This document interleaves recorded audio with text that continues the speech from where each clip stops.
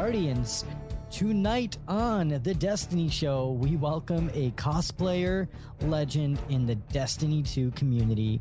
From bringing Varix the Loyal to life to his amazing feature at Bungie's Destiny community focus, Onmiprops is no stranger to the world of Destiny 2.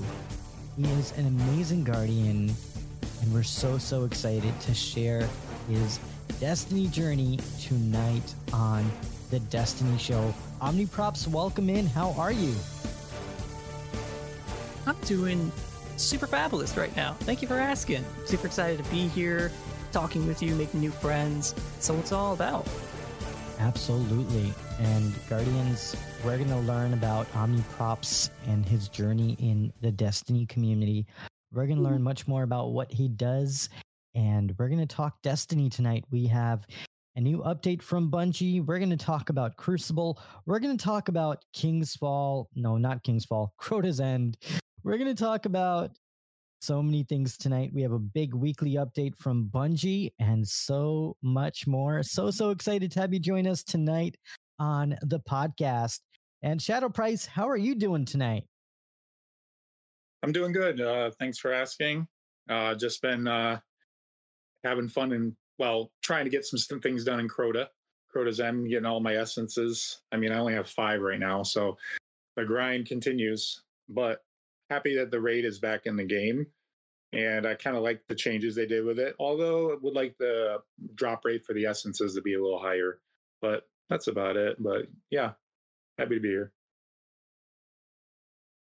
Absolutely. And we also got my good friend Onmiprops on the show. We're going to share his story and so much more. But Guardians, before we do, we got a couple of PSAs here on the podcast.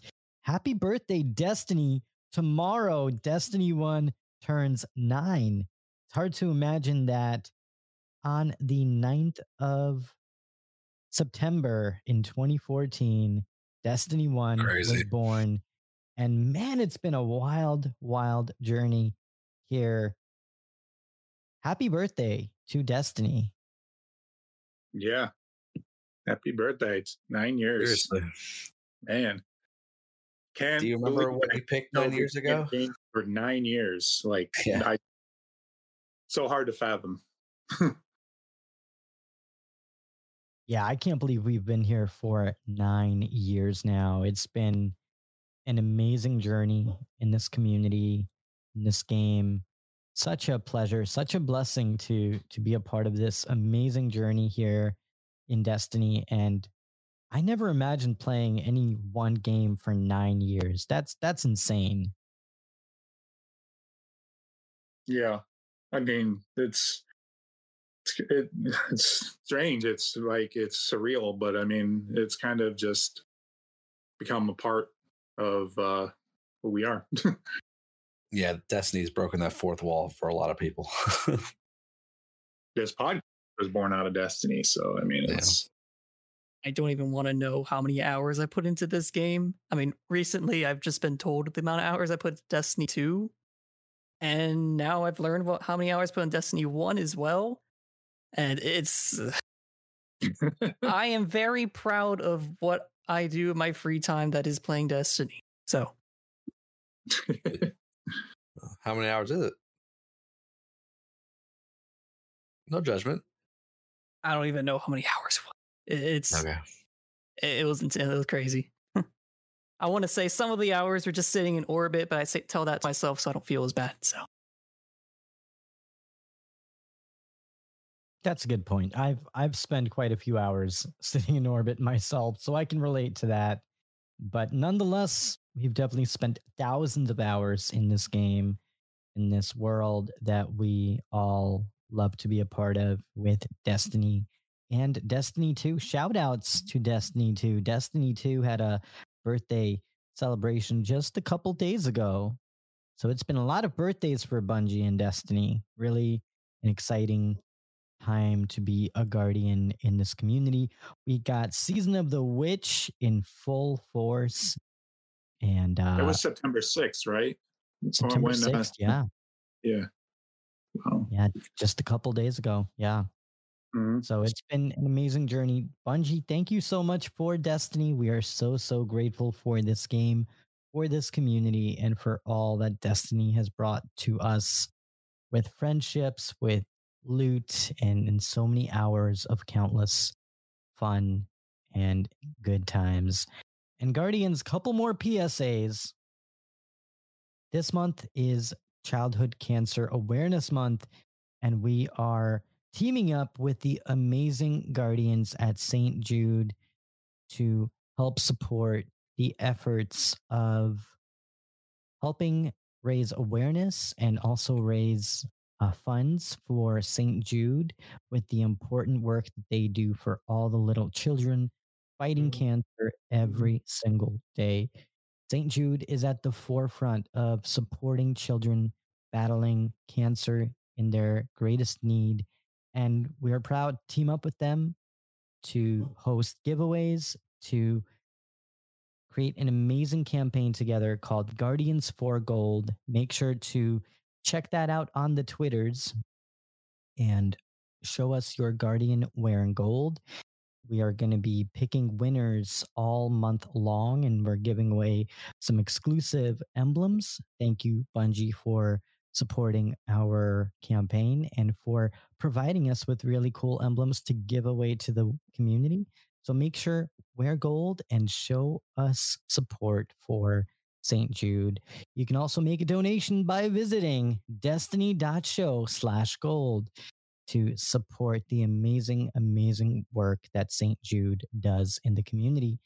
And also, we are giving away a copy of a new game that just came out. We talked about it briefly before the show, and it's called Starfield. And man, have I been enjoying that game. So much fun. And if you want your chance to win Starfield, make sure to check us out over at Twitter. We're going to be giving away copies of Starfield next week. So make sure to enter that giveaway for your chance to win. And also, we got a little milestone that we're celebrating today. We just reached 30,000 amazing Guardians following us over on our Twitter. Thank you so, so much for joining us on this incredible journey. It has been a wild, wild ride. We're so grateful for you all. Thank you for being here. Thank you for supporting us. Thank you for following and for listening to our podcast. We are so, so grateful for all of you. And we just want to express our gratitude for every Guardian who has supported us on the show, on Twitter, and in the amazing Destiny 2 community. So thank you, Guardians, so, so much for being here. We appreciate you. And Guardians, we're going to get the show on the road because we have a lot to talk about. We're going to kick things off with our discussion with the Guardians. So Omniprops, I hope you're ready. So ready. Hit me with it. So first question we got for you. How did you get started in Destiny? This question is going to bring me nostalgia, man. I mean, I've always been a Xbox guy ever since I was like 10 years old. And I started, or probably like 11. I started playing Halo Reach, which was my introduction to Bungie's work. And that game gripped me like a vice. This is my favorite, probably one of my favorite games of all time. And then I played the other Halo games, like Halo 4 was coming out. And then I've been hearing about this new game that Bungie's working on. It's like a space RPG. And at the time, I didn't even know what an RPG stand for. So I'm like, or stood for. So I'm like, okay, this is weird, but I guess I'm go for it because Bungie makes good work, right? So Destiny came out and I was instantly hooked. A really good memory I had during the time I was playing Destiny, the beta, with one of my good friends of mine during the time. He might even be watching the stream right now. So, Ahmed, if you're out there, this one for you, bud. But I remember waking up at 7 a.m. in a queue to join the beta, and ever since then, I was instantly hooked. I selected Hunter, never looked back, and I just instantly fell in love with the world of Destiny. And uh, I guess this question could, or my response can also go towards my cosplay side of things, because whenever I play something or get involved with something, I always try to find a way to implement it to my crafts and whatnot. So the first time I saw all the loot that you can acquire in this game, I was like, oh my gosh, there's so much. I want to build a ball. So um yeah, that was pretty much my start. I mean, I'm sure this was a start for many other Guardians out there by starting in the beta. Some start in the alpha, if you're on PlayStation. But yeah, that was my start, and I never looked back, and I'm very grateful for the introduction of Destiny in my life. That's really cool. And I can very much relate to that because we also started playing during the beta in D1 many moons ago in July of 2014. And I still remember they had the entire week available for you to play the game. And then like that Sunday, they opened up the moon and we were just exploring the moon and playing the first light PvP mission. It's been such a wild, wild journey. I never imagined that we would still be here playing this game back then. But it's been an incredible journey as we get closer and closer to the final shape. So, Omniprops, I'm curious, how did you first get into cosplaying? How did that hobby come about? Yeah, so pretty much I've always had a knack for building things. I mean, ever since when I was a kid, I always loved playing with Legos and anything to do with building something and you build it for end result that's super cool that you can proudly display on your wall. Or, you know, as a kid, you get two pieces of cardboard or use a stick and you could think of it as a sword and you're super proud of it. So that's how my mentality was ever since when I was a kid. And surprise, surprise, it's still the same to this day. But um, my first ever, I guess, introduction to the world of cosplay um, would be, I remember going on YouTube and just watching different cosplayers during the time, specifically Impact Props, which you might be aware of who they are. They made a really good Master Chief cosplay, and they do funny skits with him and whatnot. And they were very, very influential. I mean, my name is Omniprops, as you could tell, but they were super influential to what I wanted to do. And I also watched a show called Mythbusters, and Adam Savage and his personality is just super. It just took me over with. He has a very famous quote saying, "I reject your reality and substitute it to my own." So, hearing this coming out of Adam Savage and watching Impact Props, I'm like, what if I build my own stuff? I don't care what people are going to say. I want to build my own stuff. I don't care if it's not Halloween. I'll build a whole costume in the month of July, right? So I started off with just making very basic costumes out of just what I had in my closet. I had cardboard, I had some poster board. You know, I made it work. I'm a big Zelda fan, so I made a Link costume, very bare bones. I'm sure the picture is out there somewhere, but I think it was like green bed sheets and like a little foam sword from the dollar store. But I was super proud of it. I thought I was Link from The Legend of Zelda. But wrapping up the question, when I started playing Xbox and playing in the world of Halo, there were characters that really stood out to me, such as any of the armored characters, specifically the ODSTs. And that was when I decided to build my first foam costume. And ever since then, working with foam costumes has been my specialty. And I have a picture somewhere in my Twitter profile showing it off, but it was made out of this cardboard and very basic like floor mat foam that you would put like you would see like in a nursery room or whatnot. And then Destiny came out, and I'm like, I'm gonna do the same thing. And every time you build something, you get better over time. And I decided to build up my hunter during the time. He had a red cloak, he had the Iron Banner chest armor when the first Iron Banner came around. And that's what ultimately really started Omniprops, was building that costume. I'm like, whoa, I can actually do this. I can. I remember wearing my full costume to my high school during the time, and people are like, where did you buy that? I made it. They're like, whoa. So ever since then, I feel like that was the day that Omniprops was really born, of people seeing my costumes. They're like, how did you do that? It's like from like a video game fantasy. You just put it to real life. I'm like, exactly. That's what I want to do. And I really want to share it to you guys and to spread all the cosplay love. So yeah, that's pretty much my cosplay lore origin story, I guess. That's pretty awesome. Wow. It's amazing how you started just kind of bootstrapping, not really being a professional costume designer and just wanting to celebrate the games that you love to play. And that's such a admirable thing. That's really cool. And when did you start cosplaying? What year was that?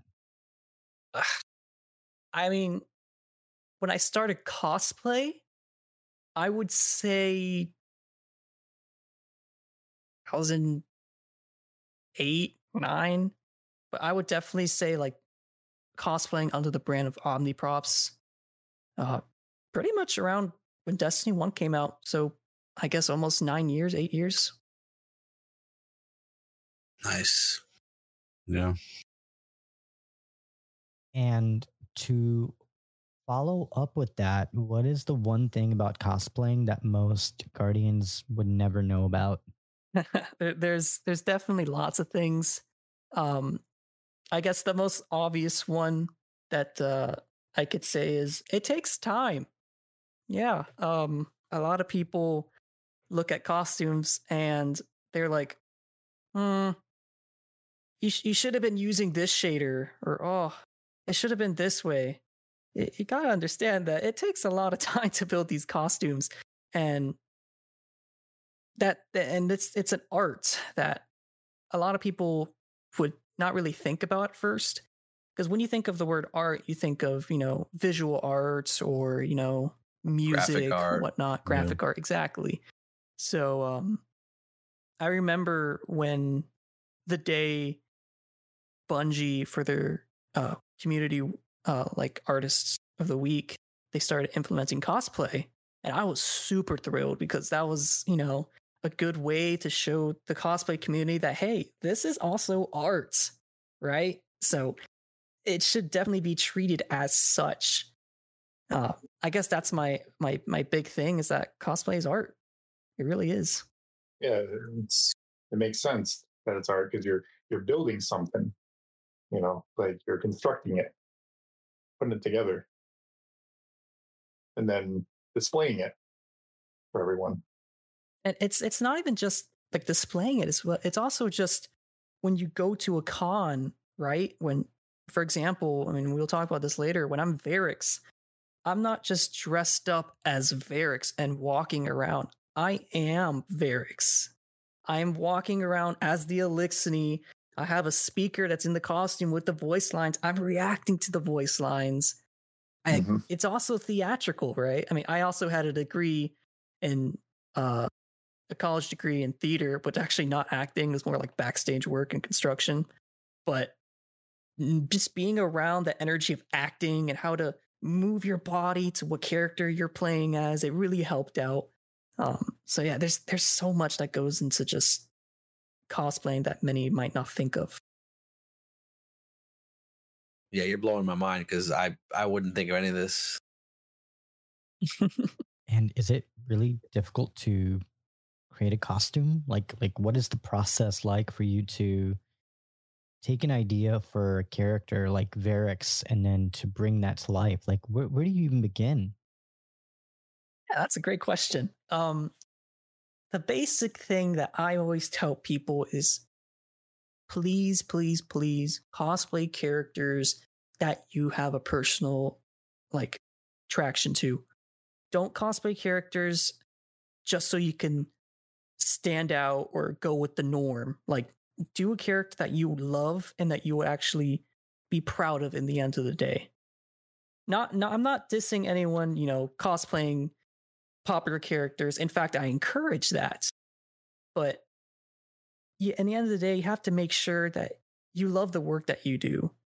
And when you have all your costumes lined up or all your props you have lined up, it should make your inner child smile. So I always try to make sure um, the character I choose is special to me. And Varric specifically was special because he was released with the House of Wolves DLC in Destiny 1. And I thought that was super cool because, little me was like, whoa, Friendly Fallen? What? That's crazy. And I just, his voice lines are always super cool. D. Bradley Baker just killing it with the voice lines. So ever since then, I just loved Varric's. And then, over time, I started realizing like, hey, not many people's cosplayed this four-armed friend. What if I do it? So I did. I don't know how in depth you want me to go, but that's basically the gist of it. Make sure you love the character and just go for it. I mean, you don't need to be super intimidated by other cosplayers. Like, there's cosplayers who are really, really good, and there's cosplayers who are just starting their journey. It's hard not to compare yourself, but in reality, you'll love the process more if you just do it for your own personal growth. Can I ask you about the process, if you don't mind? Yeah. So, pretty much like for Varric's. Well, I was saying, do you go in with a budget in mind, and do you go in with like materials in mind? How do you go into a project? Yeah. So, using Varric's as an example, I always think I have a rule that I set myself whenever I choose characters as well. I try to cosplay characters. I have like a rule 3. I try to cosplay characters that not many people try to cosplay because I see it as a challenge for myself to be a part of just a handful of people to cosplay this character. And Varric's during the time, there was only like 1 or 2, and I would really want to be a part of that group. So I'm like, okay, there's my character. What's so special about him? Because every time I make a costume, I always want to do something new or learn from it. And in this case, he has 4 arms and 4 eyes. So I'm like, okay, that's something I had to integrate to my budget, right? How am I going to make this happen? How am I going to sell the look? So I always try to make sure I do something new with my costumes. And then I start thinking, all right, he has like a weird helmet. He's got some like a tunic. So I got to start thinking of what fabrics do I need to do? And it's not just one fabric. He has like the fishnet underneath his tunic. He has some weird like gold trim around his tunic. And not even getting to the arms. He's supposed to have 2 prosthetic arms. How am I going to make that work? So I've had expertise with EVA foam for the past few years. So I managed to figure out a way to use that to my advantage. And I did a really cool hinge mechanism for his top arms, which are supposed to be prosthetics. It was, I don't know if you would have seen me, it might have been hard to tell, but when I move my arms, it looks like they're actually hinges. And if I wear a black sleeve underneath that, it helps give the illusion that I'm missing an arm. And then I have my lower arms that I rigged with a backpack underneath all the tunic and whatnot. So then I have my lower arms as static arms. And I have one of the arms like holding my Dreg's Promise prop that I made and the other one outstretched. So it really helps when you move your top arms a lot, so it can give the illusion that I have these arms moving around. But yeah, pretty much. Long story short, I usually try to pick unique characters, think about what materials I need, and just try to budget it within a. I mean, this hobby can be expensive, but if you're smart about it, you can use a lot of sources around you. I'm very big into recycling. My latest cosplay, Pathfinder from Apex Legends, he has like these 2 coils on his shoulders. Those are actually just potato stick cans, and he has like a weird cylinder thing on his bicep. That's just like a Yoo-hoo chocolate milk can. And there's so many things that you would never think would actually save you, hundreds of dollars in the long run. So I have like 3 trash bags of just scrap foam in my closet that I just use because that saves me probably about $200 worth of foam. Yeah, I was going to ask you what everyday household items would you like use in your cosplay and everything. Yeah. So anything. That's cool. And everything. I think that's a good segue. We have a question from Tech Stomper. Thank you for your question.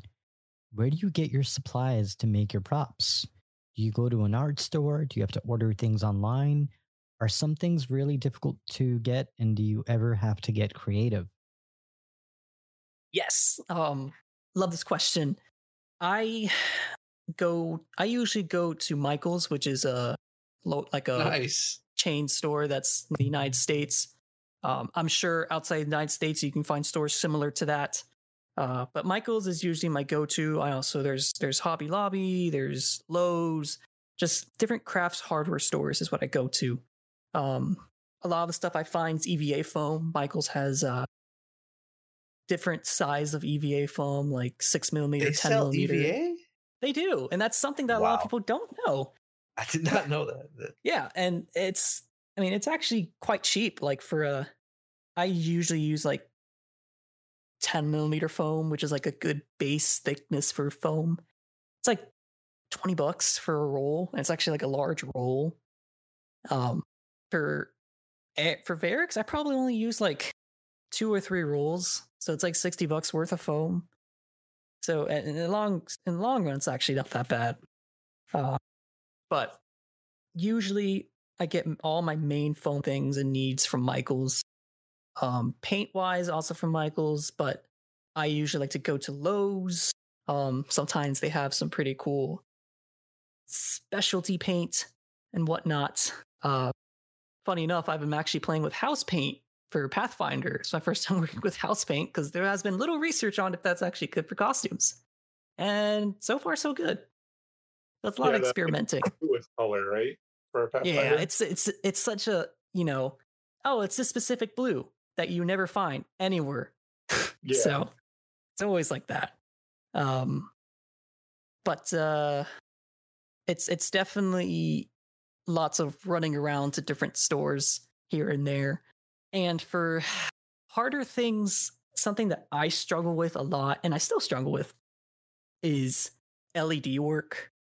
I know for sure for my Varix cosplay, I reached out to a friend of mine who lives in the UK who helped me with the LED work and was able to make the LED eyes blink. But it's just hard to find LEDs out in the wild, specifically what you want and how you want it to function. So a lot of that stuff you can buy online, like from Etsy. There's tons of fantastic and talented people out there who know how to do coding and, working with like Raspberry Pi and whatnot.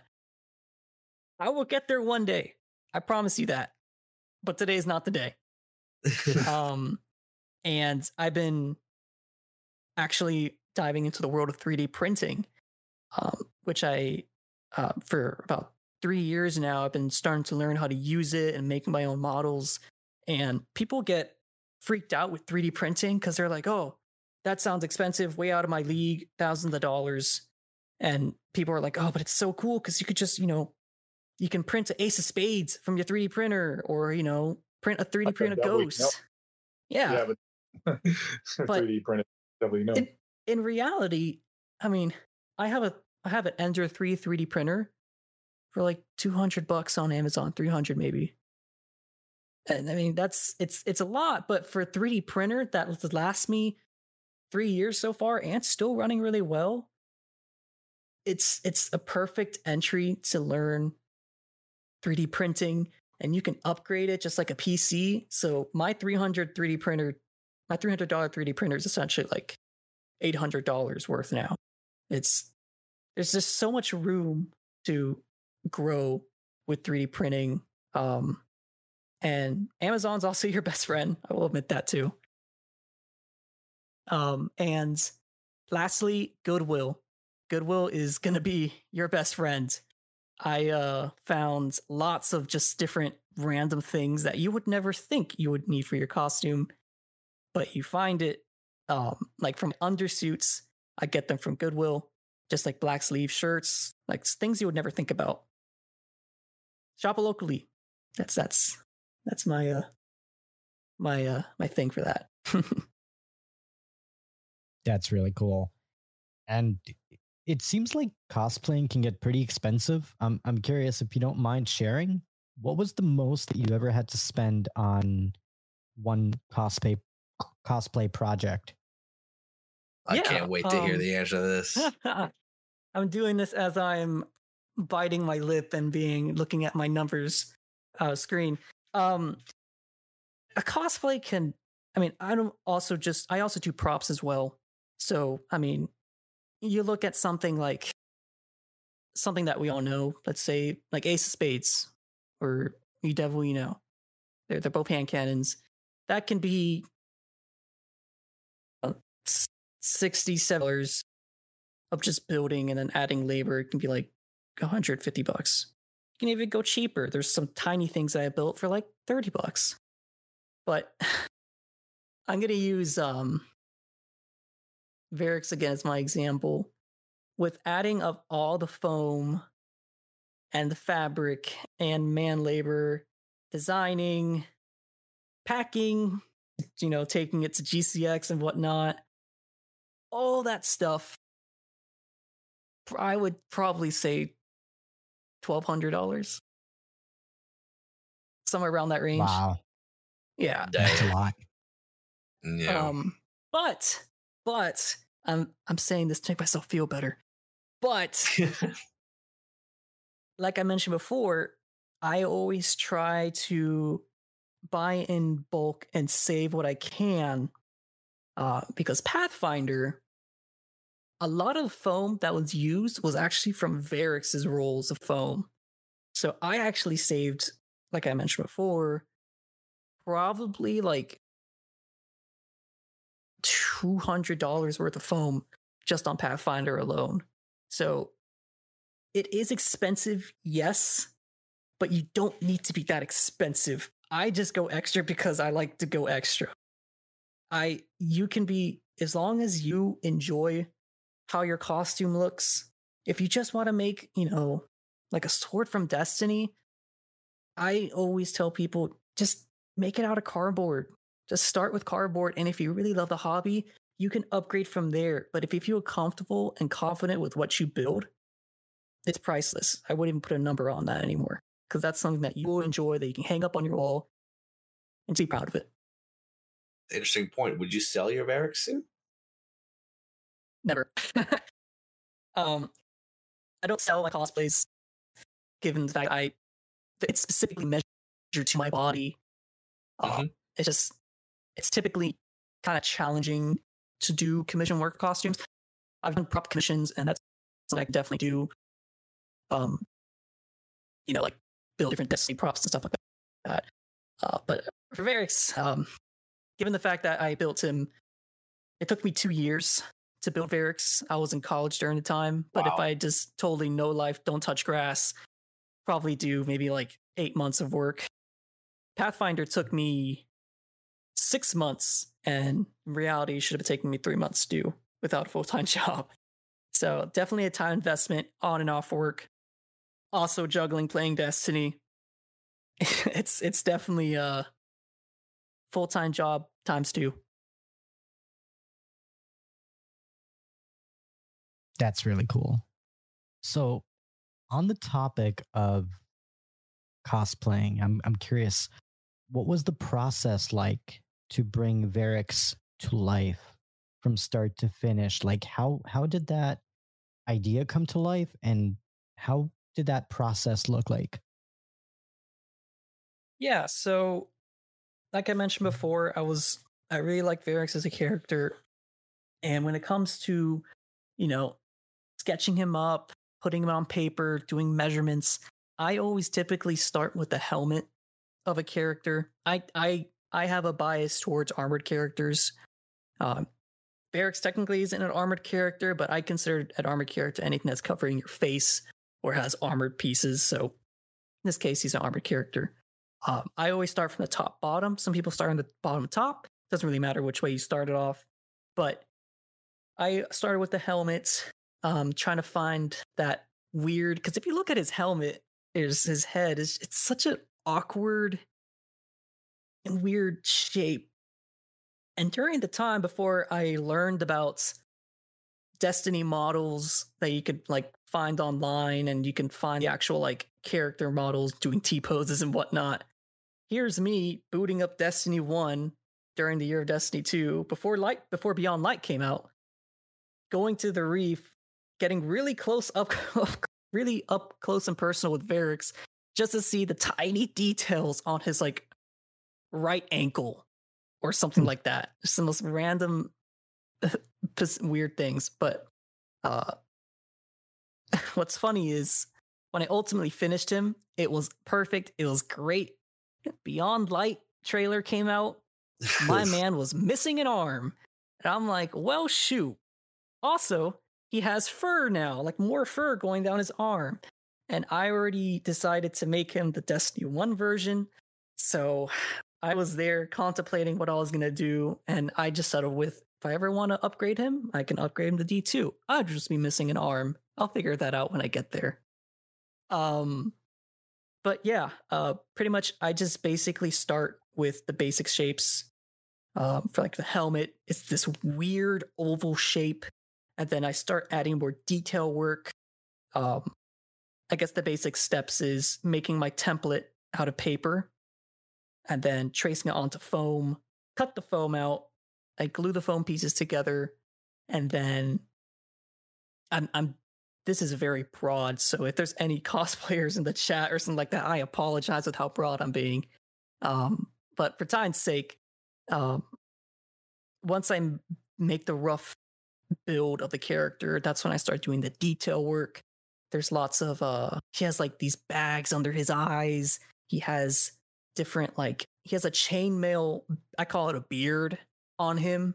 So I had to figure out the pattern of the chainmail. Is such a specific pattern. So I couldn't figure out how to make chainmail during the time. So I found on Amazon a weird sponge that had this chainmail, I guess, to scrape gunk out of plates. But that chainmail looks very, very, very similar to what I need. So I bought it. So it's just the random stuff you're finding online just works perfectly with your costumes. Moments like that, I just go, yes. So I do the detail work, and then I go on to painting, which is, shockingly enough, not my favorite part of the costume. I have high anxiety, and whenever I have to put something that's like permanent, I get scared. But ultimately, the paint turned out really well. There's lots of like dark browns, blacks. He has like some gold on his helmet, and his fingers was lots of something like I mentioned before, how I like to learn something new with every costume I do. I started working with liquid latex, and I essentially got some long black dish gloves and wrapped my fingers with paper towel and just coated it with liquid latex. And it achieved that weird, shiny, gooey alien hand look. Ultimately, it's, seen some better days, but it still gives that really cool alien look. But yeah, definitely lots of planning out, lots of measurements. I didn't do so hot with geometry when I was in high school. And needless to say, I am now an expert in geometry because I just self-taught most of it. So if you hate math, get good with measurements, I guess. But yeah, just lots of measurements, cutting, painting, all that jazz. That's very cool. And now we have another question from Ahmed. Thank you for your question. If you could pick one raid boss to do a cosplay for, who would be your first choice? Ooh. Gosh, I would say my favorite raid boss I've seen and played and defeated has to be Access from Wrath of Machine from Destiny 1. I love that raid I to knew death. you were going to say that. Can you tell I have a thing for Fallen? Fallen, yes. Yes. So yeah, Access is crazy cool. I just love the aesthetic of Siva. Bungie will never bring back Siva, but please bring back Siva. It's super cool. I love the blue aesthetics and the red, how they clash. Just the environment of the raid is super dope. But making it a costume would be super cool too. Lots of just like Ferrix, how he has like prosthetic legs. Axis has he looks like a spider. He has like 6 legs, something like that. So that would be a really fun challenge to do. But that's a pretty cool question. But yeah, definitely Wrath of the Machine, definitely Axis. And is it safe to assume that Wrath of the Machine is your favorite raid? Yes, definitely.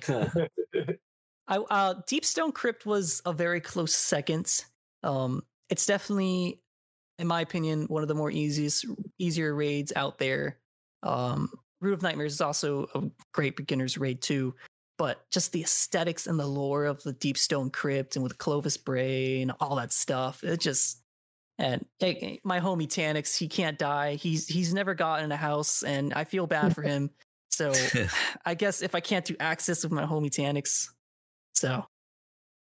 What about Scourge? There's some good Fallen content in Scourge too. Scourge is really cool too. I think the Sparrow segment kind of scarred me, and the amount of time it took me to get that exotic Sparrow. No time. What was it was called? But always on time. Yeah, the best Sparrow in the game. Yeah. Yep. Yeah. I haven't taken it off because I don't either. Yep. No one does. No, I guess anything Fallen I'm more geared towards. So, yeah. Now, what did you think about Crota coming back when that was announced? Some hive just can't die, man. We've beaten his butt so many times. How many times gotta teach you this lesson, old man? So, no, I mean it was cool. I feel targeted. I can't, I have to say I was really hoping for Wrath. The moment while we were watching the showcase, we saw that it was going to be Season of the Witch. I'm like, all right, there's no way it's going to be Wrath. It's going to be Crota. How can they make Crota, not a strike or dungeon? It's super fast, it's super easy back in the day. He was a meme. Although a very good memory I have with Crota is I actually got the essence to drop on my first try back in the day. So I was one of the very few people to get the Necrochasm. Crux. Yeah, the Crux. Yeah. Oh So, yeah. The Crux that was super dope. But I was like, let's see what they're gonna do. Hopefully they can add some cool stuff to it.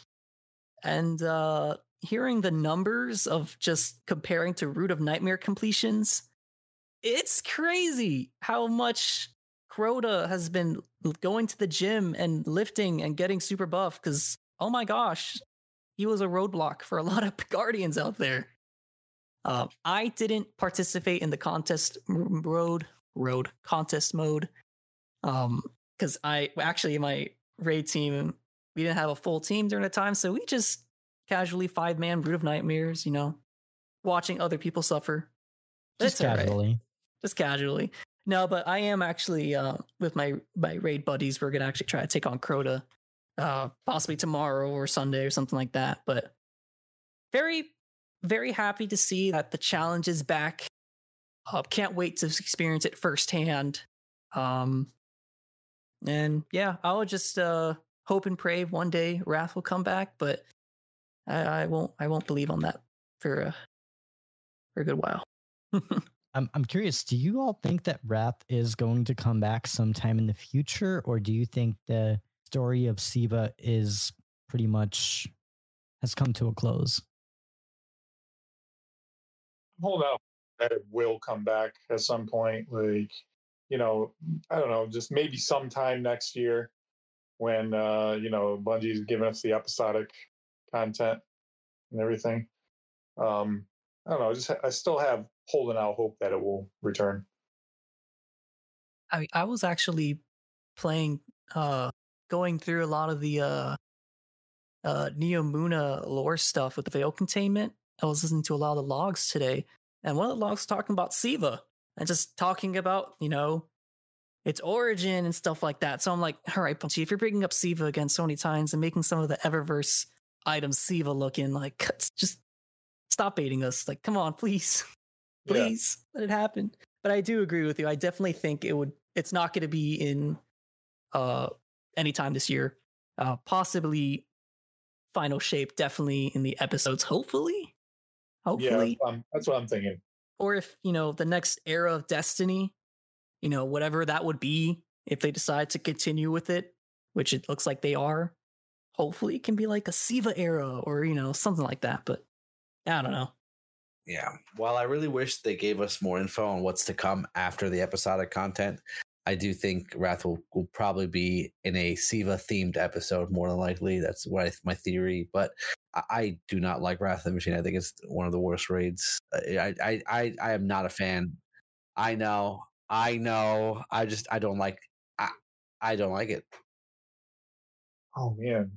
I am probably in the minority, but I did not enjoy Wrath at all. I mean, there are some tedious things in that raid, but I just love the theme, the background, the red, industrial Siva, punky, steampunky. Yeah, the Death Zamboni, man. Oh yeah, that's right, the Death Zamboni. Yeah. Don't you love reading binary just to get an exotic gun? Isn't that what we all want to do in our free time? I'll tell you what, that raid that I don't like had the best exotic quest, I think, of all time. That exotic quest is unlike any other. Yeah, that was pretty insane. Mid King, I'm curious now. Why did you not like Wrath so much? What was the thing for you? For me, it was the encounter to get into the first boss. I felt like there were not enough encounters. I think it was only two: the Death Zamboni and first boss and last boss plus entry. So I feel like I wanted something longer, and I wanted something that maybe involved more of the team and less of the,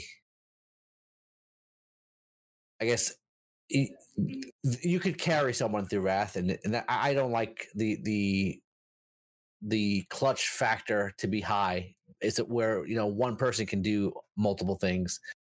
I like it where it's a little bit more challenging, and it requires teamwork and communication. Kind of like why I'm also in the minority, but I think Lanterns in Crota is awesome now because it is an LFG killer. If anyone falls asleep, you're not going to make it through. Yeah, I can see that. True. I would say for me, I mean, I enjoyed Wrath a lot because of how unique that raid was and how many secrets there were to explore, like with that exotic, a part of the quest line when you get into the raid. And also there's something about Siva and the structures and the environment that was just so cool. And I mean, talking about the Death Zamboni, I think that was probably one of the most unique raid encounters that I've ever had the pleasure or mispleasure of playing, depending on who I'm playing with. But we're not going to talk about that here tonight. But I enjoyed it. I kind of hope they bring it back at some point, maybe after the final shape. I'm sure they will. Oh, I'm sorry. I was muted. Sorry about that. So we got a question from Jordan. Thank you for your question, Jordan. How do you believe that game companies like Bungie could go about producing their own costumes and weapons for people who use cosplay, given the individuality of all the assets in games? That question, and I know Jordan, and he he's he asked a really interesting question because I don't have a right answer for it, and the reason why is it's definitely a lots of what's okay, what's legal, what's copyright, about making certain costumes or stuff like that.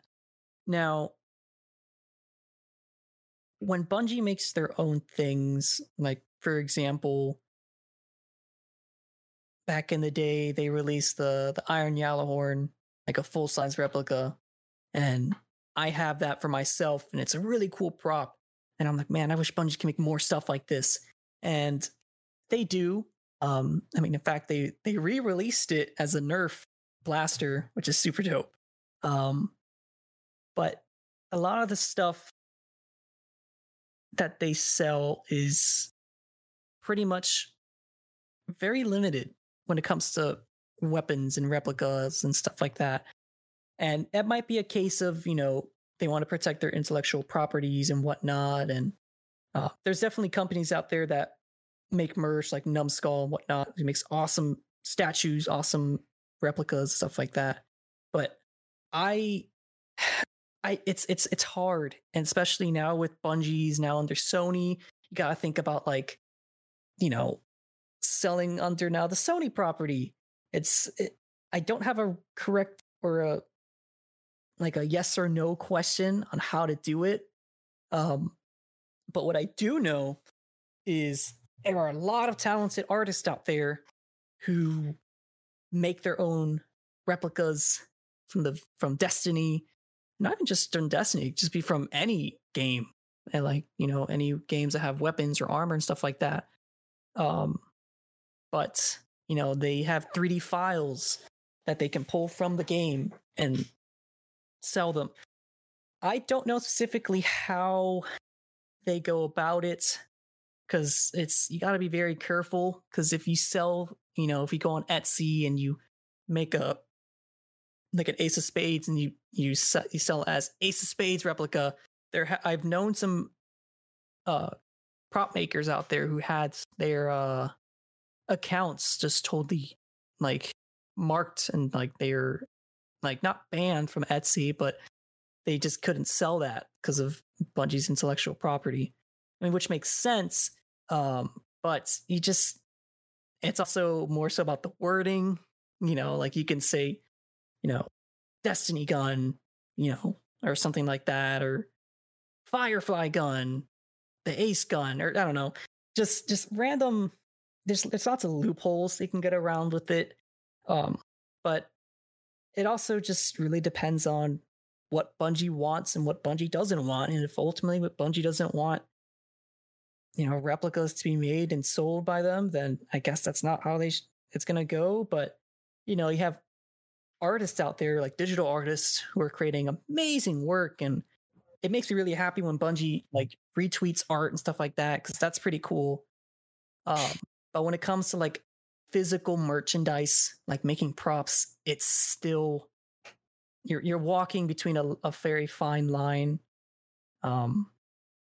So sorry, I don't really have an answer for you, Jordan, but you just got to be careful. If you have the opportunity, and it does not even necessarily just Bungie, if you have the opportunity to ask the person, hey, is it okay if I make this weapon from your game or from your, anything? If they say yes, great. But if not, you just ultimately have to respect that. But yeah, there's my yes and no question, I guess.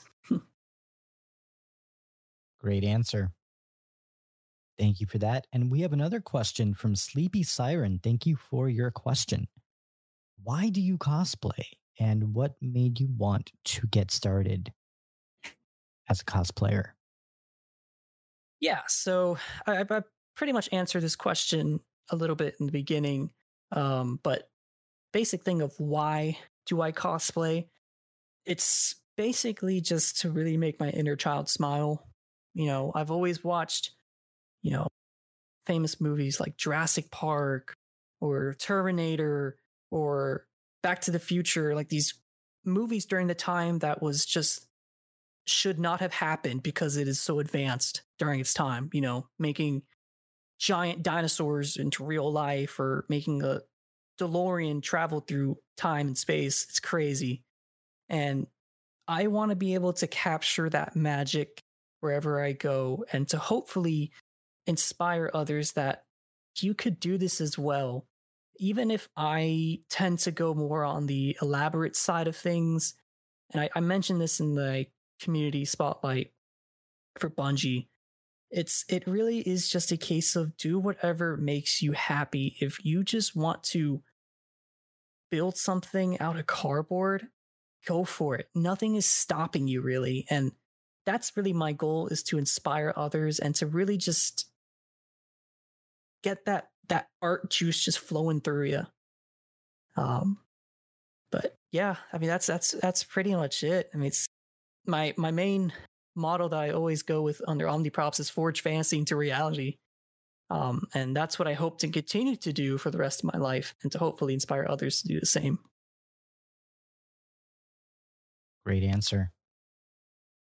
So, on a slightly different topic, we are about to celebrate 9 years of Destiny tomorrow, which is kind of crazy. And I'm curious, being there since beta, you've been there from the very beginning and then some.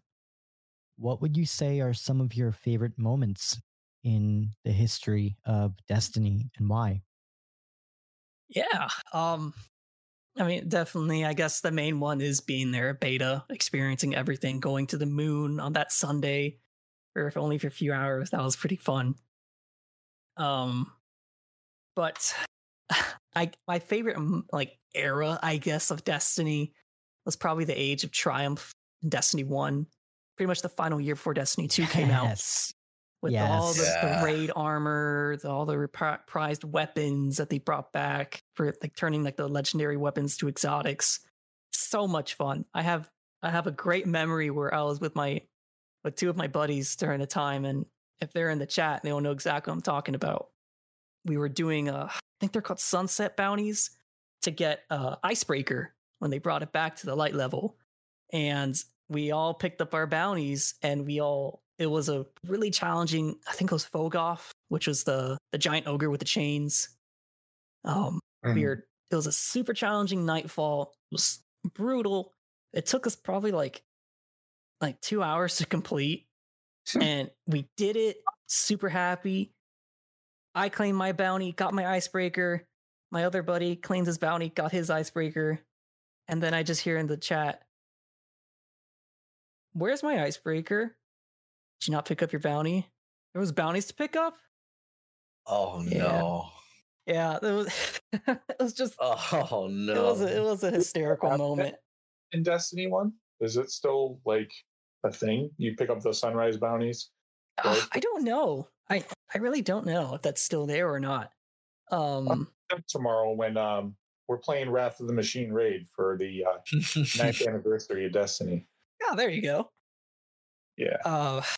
And I guess a Destiny 2 moment. A lot of people will go to the Whisper moment when it first came out because that was super cool. But my big moment was that one weekend where Prometheus Lens just turned the Crucible into laser tag. Yeah. That was so much fun. That was probably my favorite moment of Destiny 2, and it's probably still my favorite moment. So broken. I think I got the opposite feeling. I hated that weekend. And Bungie in the weekend was like, you know what, sir? Sell the gun. Just enjoy it. It was great. They do that. They like doing that. They like seeing the salt fly. Yeah, it's kind of like with the new Crucible map and the Sparrows. Oh yeah. Oh, I gotta try that still. I want to do that. I want to get a kill with a sparrow. And they're gonna leave it in there for a little bit, but yeah, that's cool. Now it's only an Iron Banner on the Omniplex or Multiplex, I think. The new map, yeah, Multiplex. Yeah, I think that's what it's called. Yeah, gotcha. Yeah, I gotta agree with Omniprops. I think for me, my favorite time in Destiny was probably the Age of Triumph, because I mean there was just so much there. All the raids came back. I mean, Bungie really gave us the kitchen sink and then some. We got all the raids back. All of the old weapons came back from the raids in their exotic forms, of course. And it was just such a fun time. And I feel like you have not had that yet. Besides maybe Season of the Witch. I've been really, really enjoying this season so much. But Age of Triumph was a very special time. And Icebreaker when, Bungie? That's what I'm saying. I really want it back. What's still left of all the older exotics? Icebreaker, Invective, No Land. No Land Beyond, Super Good Advice, Pocket Infinity. There's more. There's a Hereafter Sniper, Zen Meteor Sniper. What was the sniper that made you invisible? Patience and Time. Patience and Time. Yeah. Yeah, there's a bunch still in Destiny 1. Yeah, I wonder what they're going to bring it back. It'd be cool. I feel like Zen Meteor wasn't around long enough. I feel like that should have more time to shine. Like, if it could. What should? Zen Meteor. Remember Zen Meteor from? Oh yeah, yeah. That was a cool exotic. I would give it like one more round this time. Like if they brought it back in Destiny 1, like it only had like 3 rounds. I would give it like that 4th round and then like do like the dynamite with a laser beam, like bonus exotic trait. Yeah, I forgot about that gun. That gun came later too in D1, right? Yep. Yeah. I think it was the April update in 2016, if I'm not mistaken. Like right after that. Yeah. Yeah. I don't remember, but yeah, that one, you're right, did not have enough time to shine. No. Yeah, it could have been. Who knows where it could have fell in the meta. Yeah. Mm-hmm. So Omniprops, a little bit about you. What do you do cosplaying or playing Destiny? What are some of your personal hobbies? Yeah, man, if I'm not playing Destiny or cosplaying, oof, I'm joking. I definitely love spending time with my family, my girlfriend, and whenever I can, I always love to chat with my boys who live down in Florida. I always try to go to every GCX. When I go there, I usually spend a week there, just spend time with them. My best bud, Jordan, he's been with me for years. Give him a shout out. He's been with me thick and thin, and we've been friends ever since. And we just love hanging out on Xbox. But if we're not on Xbox, and if I'm just here, I live in Virginia. I should have stated that. But Virginia's very not as busy as Florida, so there's not really much to do unless you're very outdoorsy. But I really love shopping local. I love going to thrift stores. Definitely love like the idea of reusing people's stuff and finding cool ways to do it. That also kind of goes into cosplay, so I'm cheating a little bit. But I love watching movies. I recently just rewatched Spider-Man Across the Spider-Verse. Fantastic film. Definitely recommend it. But yeah, I mean that's pretty much what I do. I mean, most of the time it's just cosplaying or video games. But I'm still a grown man and I love playing Legos. I guess that's something too. So You still Hey, purchase speaking Legos? of Legos, oh yeah. did you guys see that they released an Xbox 360 replica? It was like with a Halo style for Legos. My Missed wallet's that. already crying for No. that. Yeah. Yeah, because they already have a Nintendo, they have an Atari. So yeah, the 360 now. That's pretty cool. Yeah, I'm tempted, but at the same time, it's like the Raid Ring, the collector's edition for Destiny, the final shape. I don't know, man. I don't know if I can. My Too wallet many good can't things take this it. year. So the life of a gamer. Honestly, dude, it gets harder and harder. So Omniprops, curious, what are some of your favorite places to visit when you're not gaming or role playing? Would you say Florida is on that top list? Yeah, I mean, I always try to at least make a visit down there every year. Probably like I usually try to go down there during summer. Usually GCX is the time where I go down there, usually with a new costume. It But was so sometimes, hot there this year. oh, it was breaking triple digits at Yeah. certain days. Going to the parks was fun, yeah. But I mean, I was born in Florida. I was raised till I was like 17, and then moved to Virginia. So I was already used to the heat. Oh So yeah. yeah, people always ask me on. like, "How are you sweating in that? Are you sweating in that costume?" I'm like, yeah, but I'm used to it, unfortunately.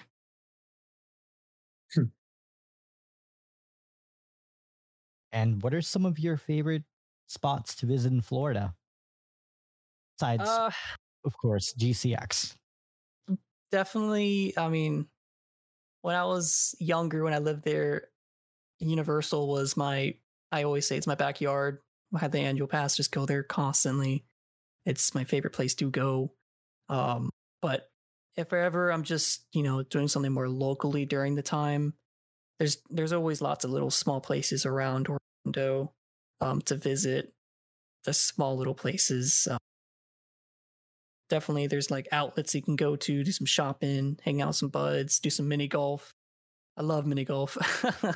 Golf is fun. Yeah, but there's definitely fun things down there. There's fun things up here too. So whenever I have a chance to hang out with my friends, I'll take it. Yeah, no, mini golfing is such a good time. I had some of my best memories just going mini golfing and hanging out. Such a good time. Have you tried they have like these like steak houses, Brazilian steak houses here in Florida? Oh, Oh, I nice. was man. thinking the same thing. Oh man. I'm curious, have you tried a steakhouse here in Florida? Ironically, I have not. Oh Wow. man, you're Contrary to missing out. like I They am have a actually couple not in a big. Orlando that are I'm pretty not a good. really big food person, which is weird to say. So I was never really adventurous to go out to like, oh, let's go eat here. All my friends were like that. I am So that's such a definitely a question for them. I'm a huge foodie. Yeah, I'm with Shadow on this one. Yeah, I love those Brazilian steakhouses. Like, just keep bringing it. Just keep bringing it. Yep. Give me more. Yeah.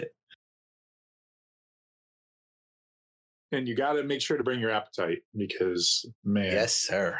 Man, yeah. a lot like- of food.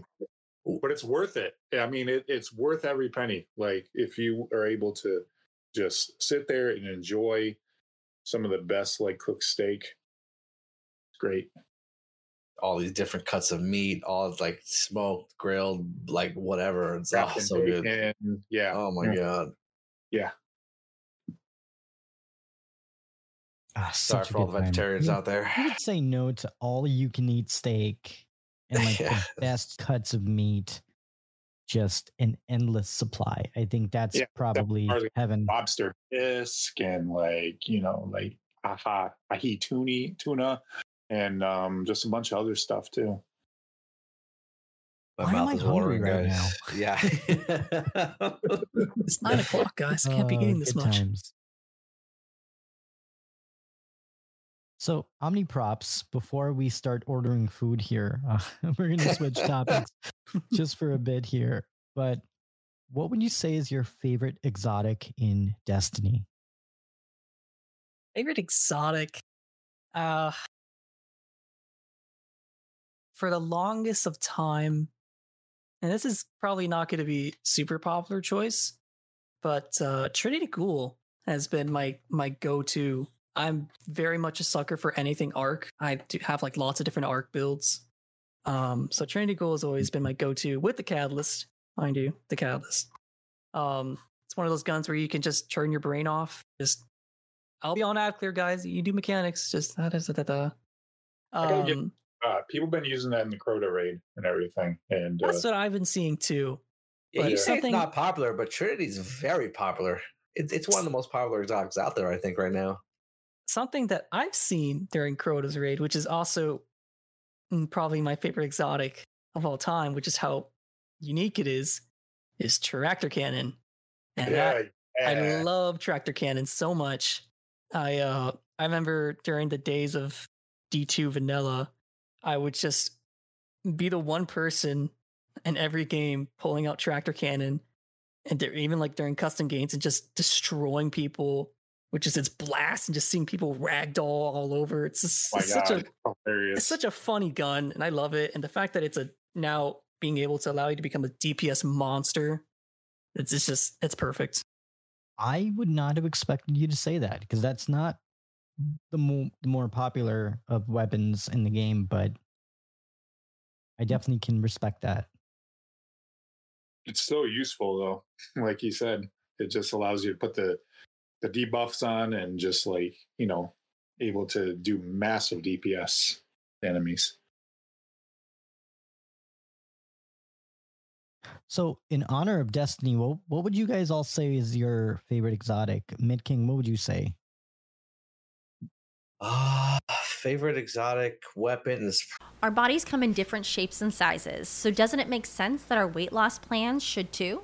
That's the beauty of Noom. They build a personal plan that factors in dietary restrictions, medical issues, and other personal needs so your plan works for you. Noom doesn't restrict or shame when you want to treat yourself. Their flexible program focuses on progress instead of perfection. You don't have to give up carbs or anything. And with their daily lessons, you can learn something new about your food choices every day. After just a few days of using the app, I learned how to recognize cues for overeating and how to choose the right foods to feel full. Stay focused on what's important to you with Noom's psychology and biology-based approach. Sign up for your trial today at Noom.com. That's Noom.com.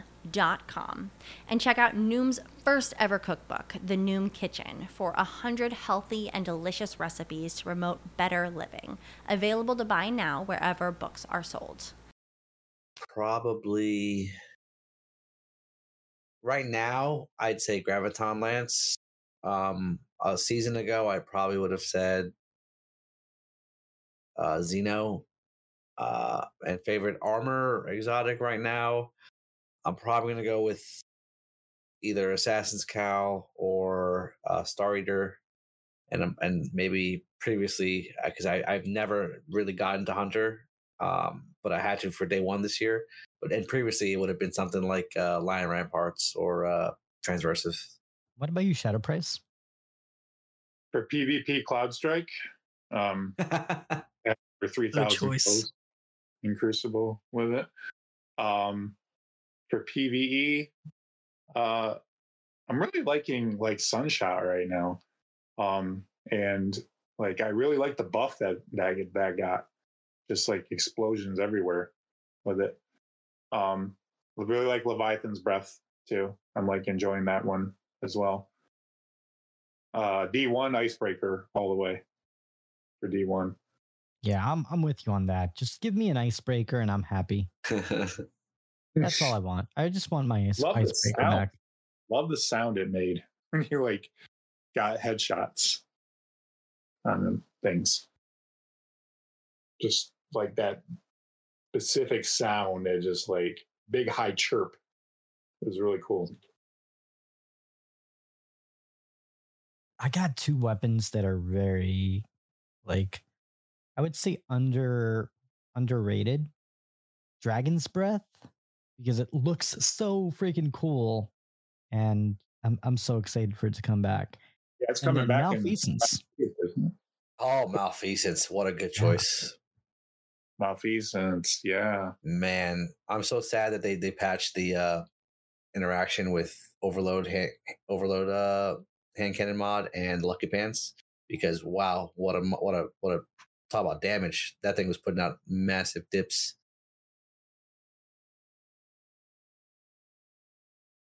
So going back to cosplaying, Omniprops, what is one character that you wish you could cosplay outside of Destiny that you haven't really cosplayed yet? That is a really good question. My next cosplay, actually, I'm keeping under wraps because I always do that before I usually give a bit of time to announce it. But it's not Destiny. But if I were to do another character that's not Destiny related, I think it'd be more so just a cosplay for myself, just to see how far I've grown. It's probably to revisit my ODST cosplay I built years and years ago. The one I made out of cardboard and like really bad shape EVA foam. It was like all custom, like made, had specific like cool designs. So I probably would just love to rebuild that costume with the new skills and experience I have now, because I feel like I could do a lot of crazy cool stuff with it. It's definitely hard not to cosplay a Destiny character because Destiny has such a big impact in my life. But yeah, definitely that, or honestly any of the big fan of Zelda, specifically like Breath of the Wild, Tears of the Kingdom. There's so many different characters and enemies that I've having my eye on, like even like as crazy as the Guardians from Breath of the Wild. So I don't know, just crazy random stuff that it's on my list. May or may not do it, but we'll see. But stay tuned for my new cosplay for next year. TBD. Very cool. Well, we'll definitely make sure to be looking out for that. And about next year, every year we have this little event called GCX / Guardian Con / Destiny Con, depending on how way back we want to go. But I'm curious, what were some of your favorite GCX moments? I have 3 that I always like. I originally had 2, but now I have a third one that was from this year. The first one is, I remember it was 2023 now. It was last year when I was Varix, and I just have a good memory of just walking around for hours and just sitting down with my bud Jordan. Shout out to Jordan for being my I always have to have a handler with me at all times because I can't see anything and I don't want to be tripping on people's toes with my costume. So I always had to make sure to have someone with me, and he's been taking care of me every time when I had costume on, making me take breaks, all that stuff. But I remember just sitting on the con floor eating overpriced chicken tenders. I don't know why, but it was a vibe. But one of the more impactful moments I had was the year before that. I actually cosplayed as Kate 6, and I had like light up eyes and everything like that. It was my first time going to GCX. It was actually Guardian Con during the time, and it was 2019, I think. So I think I missed a year. Yeah. I was waiting in line to meet Byth, and all of a sudden, the lights in the showroom just turned off. I guess they had like a mini power outage, something like that. And all of a sudden, I just see people start looking at me and gasping. And I'm like, what's going on? And then I realized my eyes were lighting up. And just having that moment of everyone looking at me and gasping, I was like, oh, so this is cosplay. Cool. Because that was my first time bringing a costume to a con, because I've never done that. So that was definitely a moment of like finally being able to show off my work to the masses, and it feels good.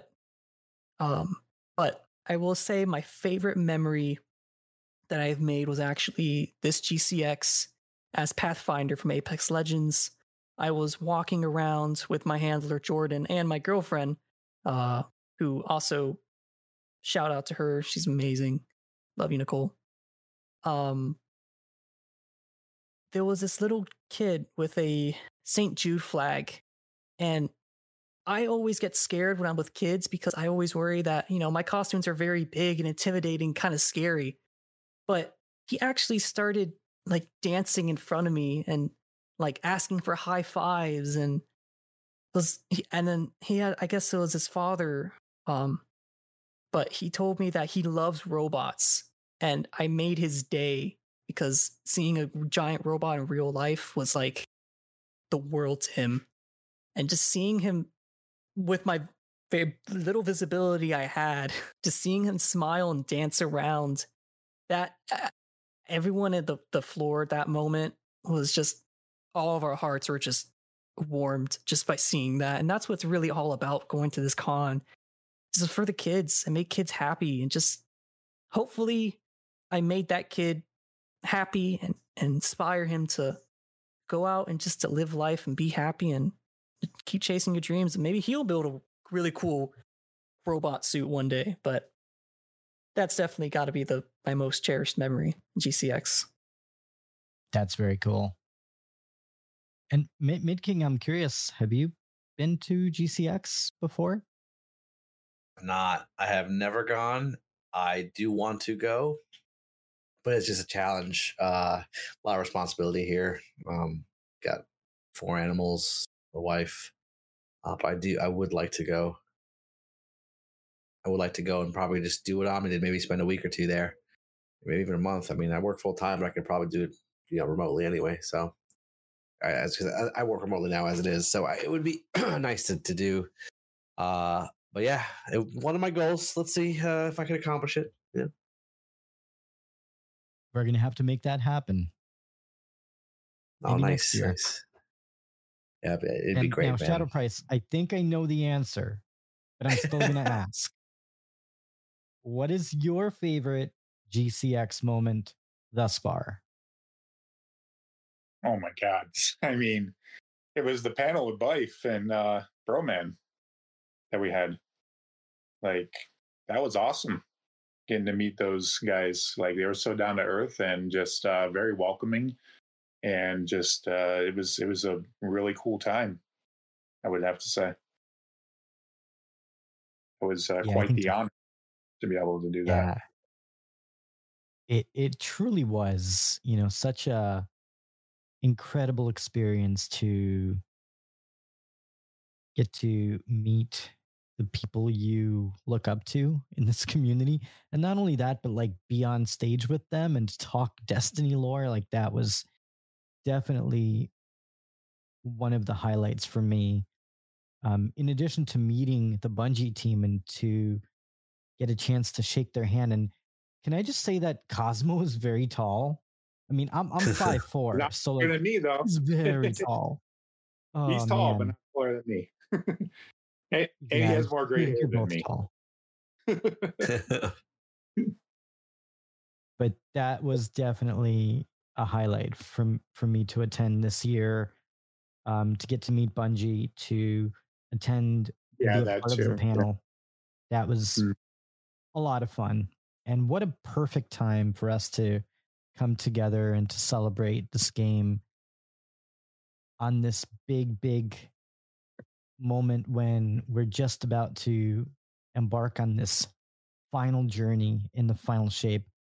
super exciting, very, very humbling, and definitely a moment that I will not soon forget.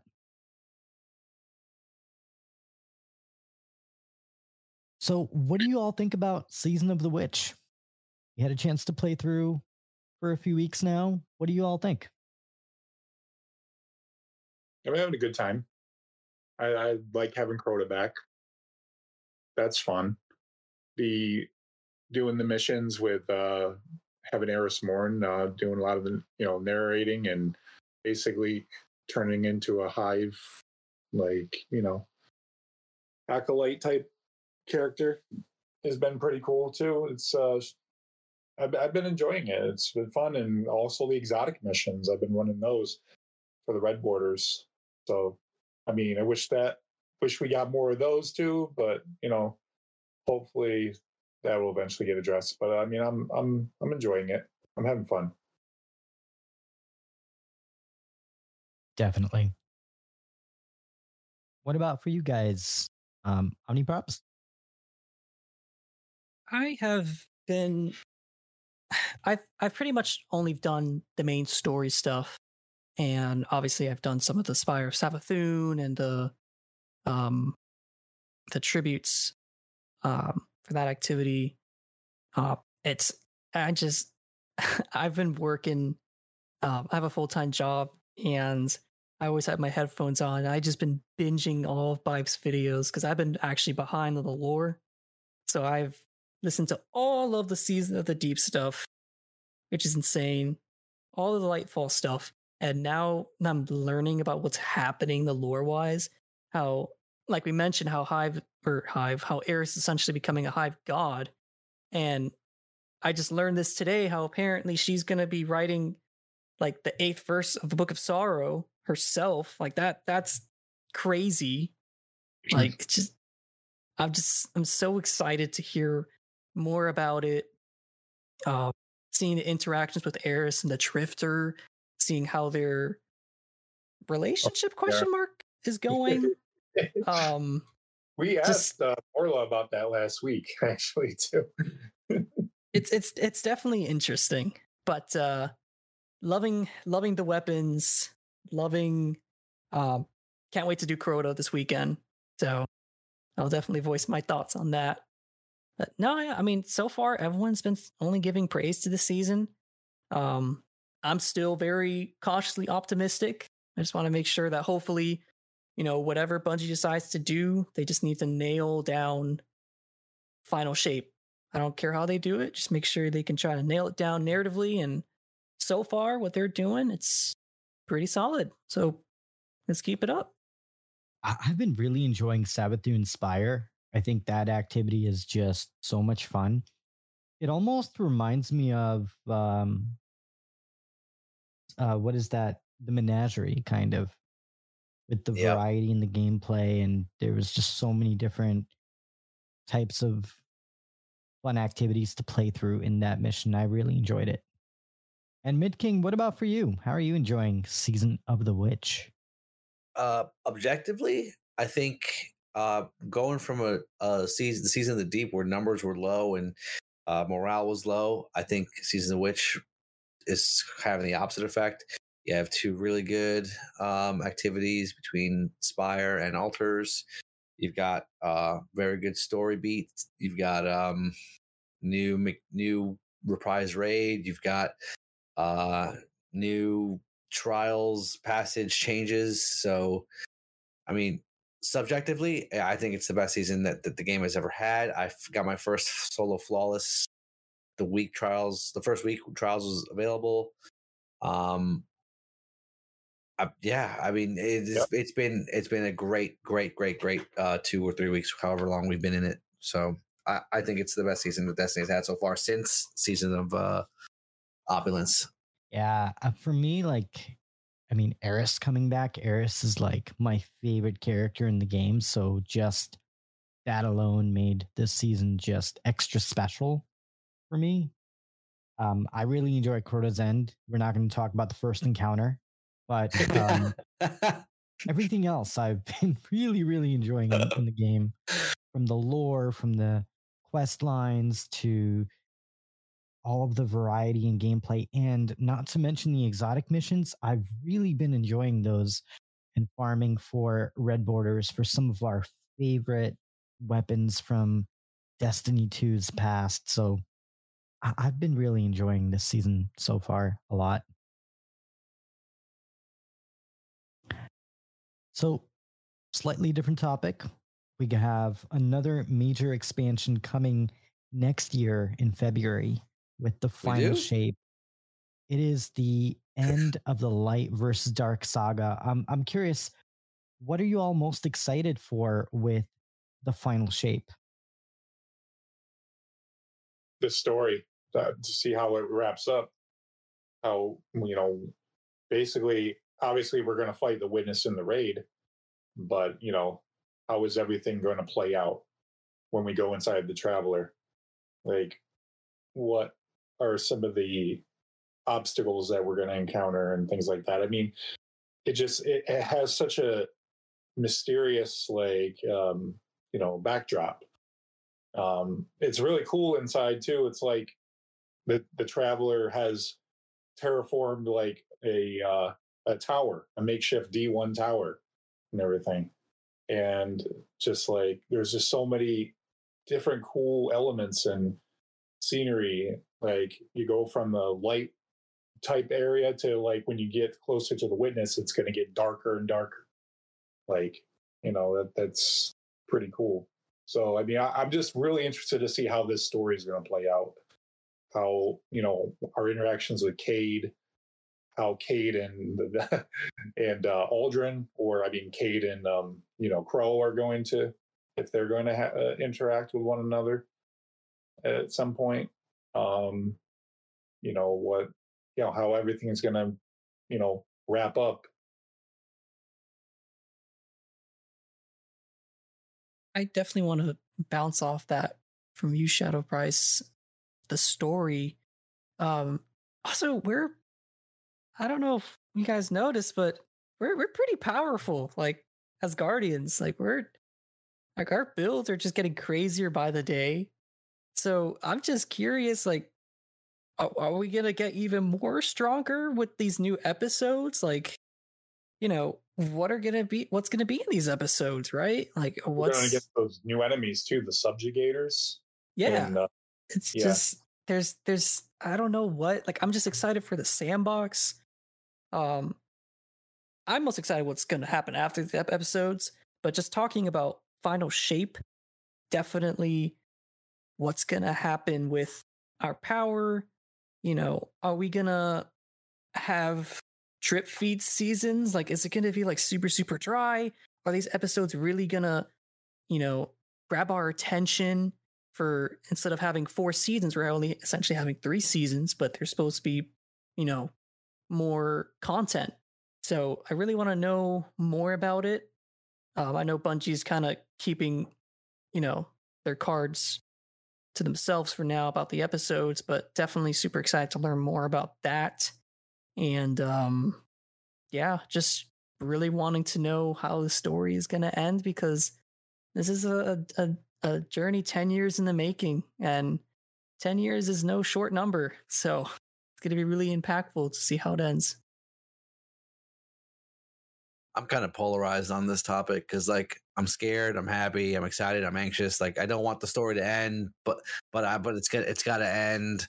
I really want to see what this raid comes out to, but I don't know what's going to happen after. So it's like the thing I'm most excited for, obviously, is closure, but the raid, I think, is, and whatever sort of, if there is a 12-man activity, what that could be. I mean, I don't know if they'll make it a raid. It might just be a mission. I don't know. It's all speculation, but I think I'm most excited for a raid, hopefully a really good day one experience. We're probably going to start prepping our team in January and then doing practice runs and seeing how far we get. But it's soon. We're how many months? We're already in September, so it's coming. The witness is coming, Guardians. Mm-hmm. I would say for me, I'm really excited for the story to unfold.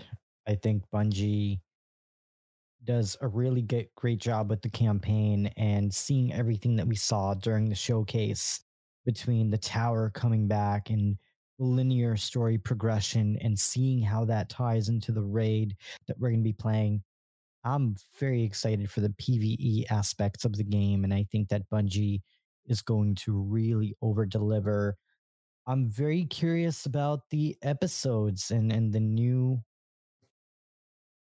format that we're going to be getting with upcoming, I can't even say seasons anymore, but episodes in the game, and how that's going to unfold, and whether or not we're going to get a chunkier Destiny when that happens. So I'm really excited for it, and the lore, finally getting to fight the Witness and seeing how that character will come into play, and how challenging that will be. I'm super excited for the final shape, and I'm here for it. I'm very, very excited for it. So, other games besides Destiny, I'm curious, what are you all most excited to play besides Destiny? I know we have Starfield just came out. We have a new Spider-Man game right around the corner. We have a new Call of Duty game coming out. We just got a Zelda a few months back that came out with the new Tears of the Kingdom. Are there any games other than Destiny that you all are very excited for this year and next year? Yeah, I want to play Tears of the Kingdom. That's definitely one of the ones I want to make time for, to between now and the final shape, to try to get in there and sink my teeth into that, and just experience that again, like the first Breath of the Wild, Breath of the Wild when it came out. And I'm still excited for Metroid Prime 4 whenever that game is going to release. Probably not till next year or the year after, but I'm a huge Zelda guy, so when Tears of the Kingdom dropped, I've just been going hard on that. I was the small percentage of people who wasted hours of their life to actually 100% Breath of the Wild, meaning you had to collect all 900 Korok seeds. How many hours did you put into it? From my Switch, I mean, easily over 150 hours plus. Yeah, I got 170. I put 170 hours into it. Something like that. Mm-hmm. And me being the masochist that I am, I'm going to do the same thing for Tears of the Kingdom.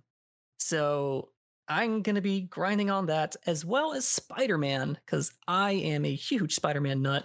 And just seeing the Peter getting the symbiote suit, and Venom's going to be there with Miles. It's a roster of such amazing characters put in one game. I'm really excited to see if Insomniac will pull it off. And based on the first Spider-Man game, I have no doubt that it'll be a smash. Have to still play that. I have it on my backlog, that and Miles Morales, but those are great games. I gotta take the time to play it. Yeah, I really want to play Starfield really badly. I don't have it yet, but I'll probably get it soon. It's just a matter of balancing my time. But that, I really want to try Armored Core. I haven't tried that one yet. I want to try obviously Spider-Man 2 when that gets released. But until then, I'm just going harder and harder on the Destiny. All great games, and I think for me, I'm very excited to really play through more of Starfield. That game is just such a good vibe. Playing in space, playing this massive open world MMORPG, and getting to experience all of these different stories and quest lines. I think for me, I've been really, really enjoying that game. I want to play more. I'm not going to lie. I've been so busy with Crota's End. First encounter is going to be the death of me, literally. We're not going to talk about that. But other than that, I'm curious about a few other games. Armored Core, I'm hearing, is really good. I have not played Armored Core, but I'm hearing great things about that game. I got to go back and play Zelda Tears of the Kingdom.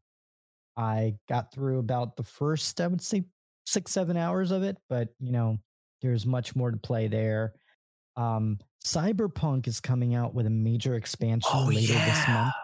Very excited to actually dive in and check that out, because I'm not going to lie, when I first bought Cyberpunk, I tried it. There were quite a few bugs in the game that kind of deterred me from playing, but now that the developers had a chance to really fix some of the issues, I think I'm really curious to check it out now and see what the new expansion brings. So we'll have to check that out as well. Call of Duty is coming out with Modern Warfare 3, and I'm a pretty big Call of Duty OG fan, so I'm curious to see what the devs bring us with the new Call of Duty game that's coming out in November, I want to say. Do they plan to just remake all the old games? Because they did that with, I mean, not, yeah, they're kind of remakes basically. Modern Warfare 2, now Modern Warfare 3. Well, they're not remakes. They're more like, revisions, remasters, reboots. Like, because you remember Modern Warfare, I think it was 2 with the no Russian section where, you walk into the airport. Yeah. Yeah, they've sort of like are re-envisioning that, and now that's like one person on a plane. But I don't get it. Yeah. I mean, that's what they are. They're kind of like reimagining, like, of the games. Like, I wouldn't mind if they reimagined Call of Duty Ghosts, like, too, because we played the hell out of that one, didn't we, Corn? Oh yeah, that definitely was good time back in the day. Yeah. It's funny because that was not a lot of people's favorite ones, but it was our favorite one for the multiplayer. And then obviously Zombies was Black Ops, Black Ops 2 Zombies was my favorite. Definitely. So Onmiprops, I'm curious, what is next for you in your Destiny journey? Well, I'm gonna keep playing it. That's for sure. Definitely never gonna lose sight of what Destiny has done for me. So I'm very excited to continue to support the game. Definitely excited to continue to make awesome props and costumes from the game. And really excited for, I guess, also something that we could have mentioned for games coming out, Marathon. So Bungie with their new IP, or I guess not new, just bring back. It's not technically Destiny, but still something that's coming out of Bungie's creative team, and very excited for that. But as for Destiny, I'm very optimistic with, at least for the community. We've stuck through it, bad times, good times. So I feel like right now we are in a good time, but also kind of scary.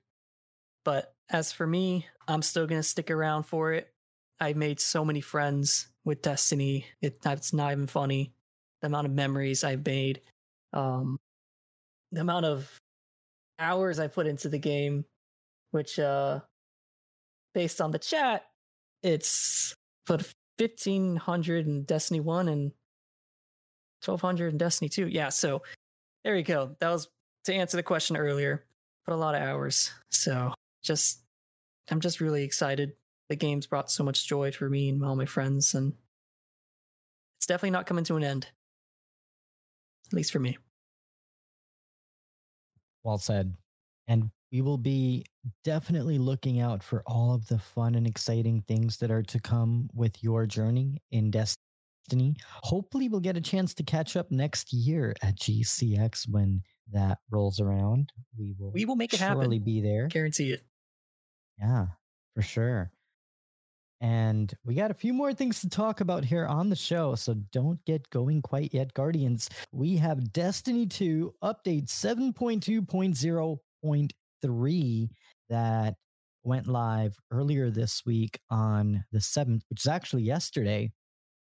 And quite a few things to talk about on that front, including Trials of Osiris.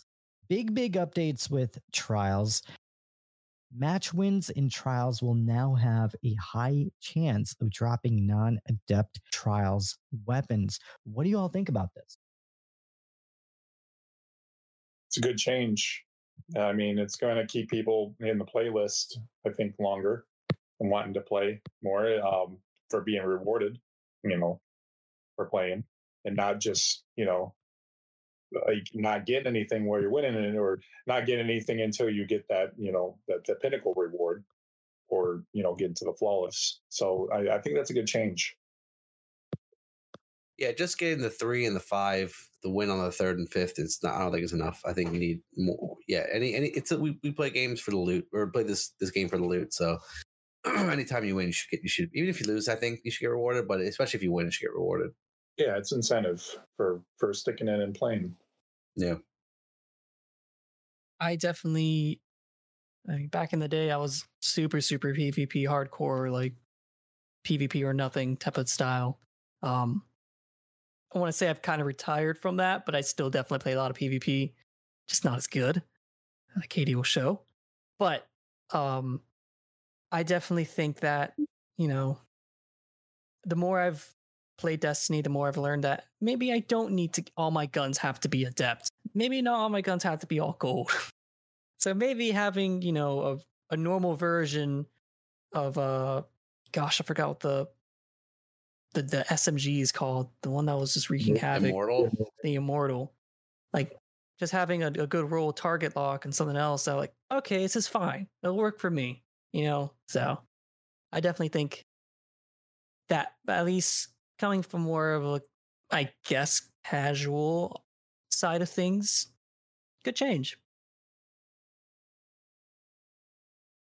Yeah, I would say for me, it's a welcoming change because I'm not really a trials person. So for me to get trials weapons or anything from trials, it's rare, few and far between.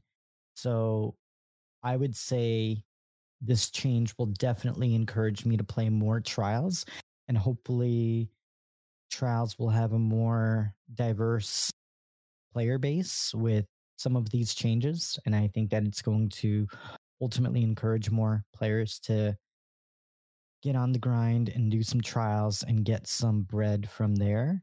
So I think that's a really, really good change that Bungie is introducing. Bungie also talked about a few other things that are being implemented in the game. With the Crucible, they fixed an issue where Shax's competitive Ascendant rank emblem was not being updated with Season of the Witch. That has now been fixed with this latest Destiny update. So great things there. Although I will admit I have not been playing too much comp at all this season. I'm not very much a comp person. So for anyone who does play comp, definitely good update there. Seasonal content. This one's really fun. Bungie added a new armor set that was originally intended for the Eververse store, but now it will be available for your ranking in Vanguard, Crucible, and Gambit ritual playlist activities. So you will now have a chance to earn some new armor sets that were originally intended for the paid tracks. So I think that's a good change there. What do you all think about that? I think it's good. I think it's good because the best armor was always like the best looking armor was always in Eververse, and so I like the fact that they're actually putting it in game. You don't have to you play the game and you get it instead of purchasing it at Eververse. So I mean it's I think it's a good change. It just gives people, like I said, more incentive. It's a carrot at the end of the stick, reason to play and things like that. Be rewarded for your time with a cool new armor set that you don't have to spend bright dust or silver on. Can't recall if Bungie said that they were going to do this with the next few seasons or not. No, but just this season. Yeah, that's what I was thinking. But I definitely think, free loot, cool. I'll take that any day, 100%. But I wish we didn't need to get to that state of Bungie saying, hey, we were going to sell this for money, so here it is for free. I wish we You could wish they just would have just it. put it there without saying that, right? Yeah. Yeah, Right. I wish we didn't need to have this conversation in the first place, right? With Bungie, Yeah. but like having to say like, we're sorry guys, here's a free armor set. I'm glad they did that, but at the same time, you know, if an armor set looks like a hive, smells like a hive, walks like a hive, it should be in the hive season to earn, you know? So that's how I see it. It's a good analogy. I feel like they should just take it a step further. Like put all your Eververse gear in the game as well, and just if you want, keep the Eververse armor in Eververse as well. So people that want to pay can support and pay, and people that don't want, don't have it or would rather grind the game to get the loot and the transmog, let them grind and get the transmog. Put the whole Eververse catalog in the game. I'm not an Eververse fan. Yeah, I think I'm in the same boat with Omniprops. I think that, it's a welcoming change. It's a positive change in the game, but I also feel like it was a bit of damage control from that state of the game that we got earlier last month. Yeah, it was a make good. And I mean, I got a chance to check out that armor that is being made available with ritual weapons. I mean, I'll be honest, I don't think it looks that great. So, like, I mean, I'll probably get it, but it's more for the purpose of grinding for something. I actually think that Season of the Deep armor looks better than that. So I think for me, I would be more incentivized to use my armor from that, and plus, not to mention that it's artifice armor, so that generally has extra perks that you can have across your characters. So I think that's more of a incentive for me. But still, I think that it's a welcoming change, and I really hope that Bungie is a little bit more considerate with how much armor is in Eververse only and how much armor we get in the game itself, because I think that it is important for us to get armor to complete activities in the game, and that gives you incentives to play the game, because Destiny is a looter shooter. So I think that, we need more stuff to grind for and more cool stuff to grind for in the game. So hopefully that trend continues in future seasons in the game. Bungie did also fix a couple more things that we learned about here in the latest Destiny 2 update. Bungie fixed an issue where players were not able to enter the Hive portal in the Helm, and I definitely experienced that problem where sometimes I would kind of get stuck and I would have to go back and forth and try to get through the portal to go talk to Eris or get my bounties for the new season. So that should be patched and fixed now. The exotic rotator missions had some issues too, where the deep side exotic weapons were not being awarded from the legendary difficulty exotic missions. So that should be fixed now. If you are looking to get the bread, make sure to check out the legendary versions of your favorite exotic missions. And Bungie also fixed an issue where players were not able to reach Archie due to lasers and non-functioning teleporters. So for any Archie fans, I know my dog Rocky loves Archie. So we're going to definitely enjoy visiting Archie and hanging out with him in the tower. So good update there. Bungie is also making a few other updates that were implemented here. This is a really interesting one. Anti-champion artifact perks should now all overcharge their respective weapons types in activities where that modifier is active. So that was a problem before this update went live. That should be fixed. They also fixed an issue that was causing the Malfeasance and Luminarch to benefit from anti-champion artifact perks. So if you were using those two weapons, expect for them to be brought back to its normal functions after this update went live. They also adjusted kinetic tremors to take 14 bullets to trigger on SMGs. So that's another thing to note. And Bungie disabled weapon crafting progression from base difficulty campaign missions.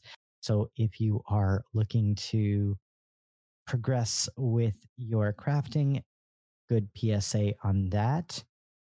And other than that, it was just fixes that came with Season of the Witch. Nothing too major that sticks out with the update with that. So overall, a pretty decent update.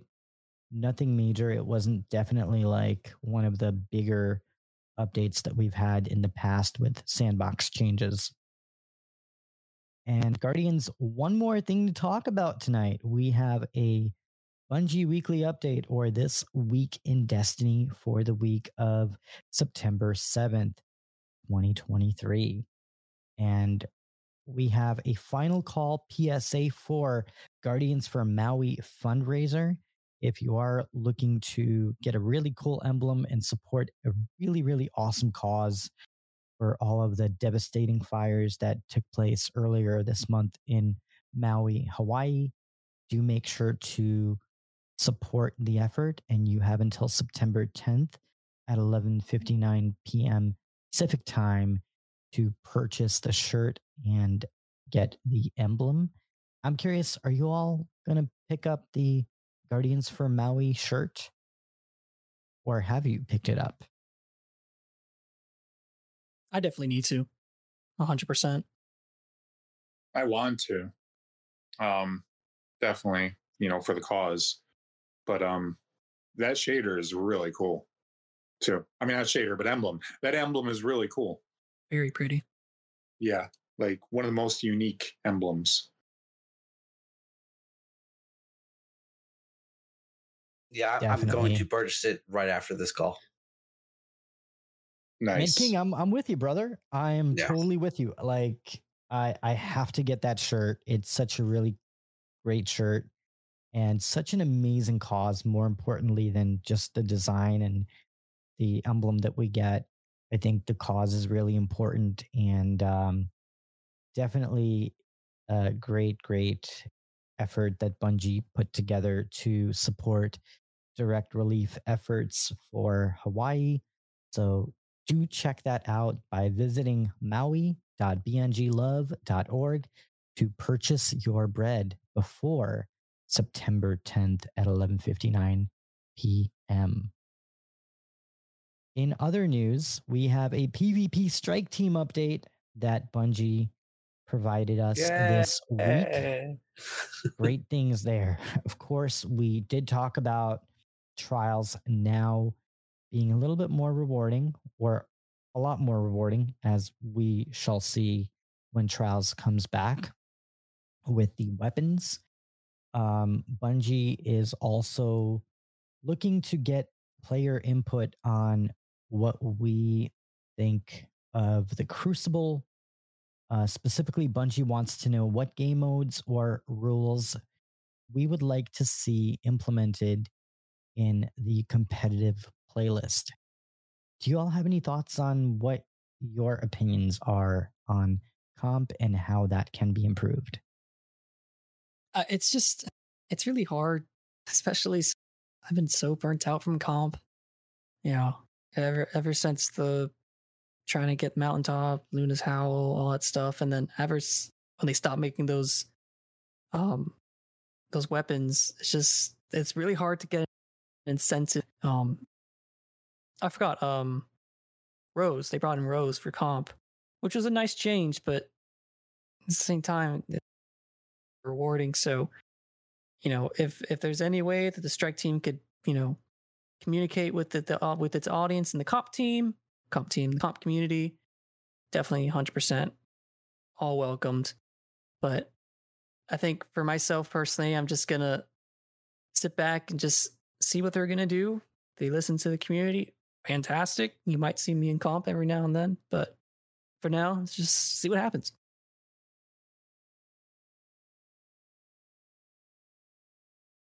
Yeah, wait and see approach. I mean, for me too as well. I mean, I'm gonna play, PvP, even though I've been enjoying things more in PvE lately than PvP, which is strange for me.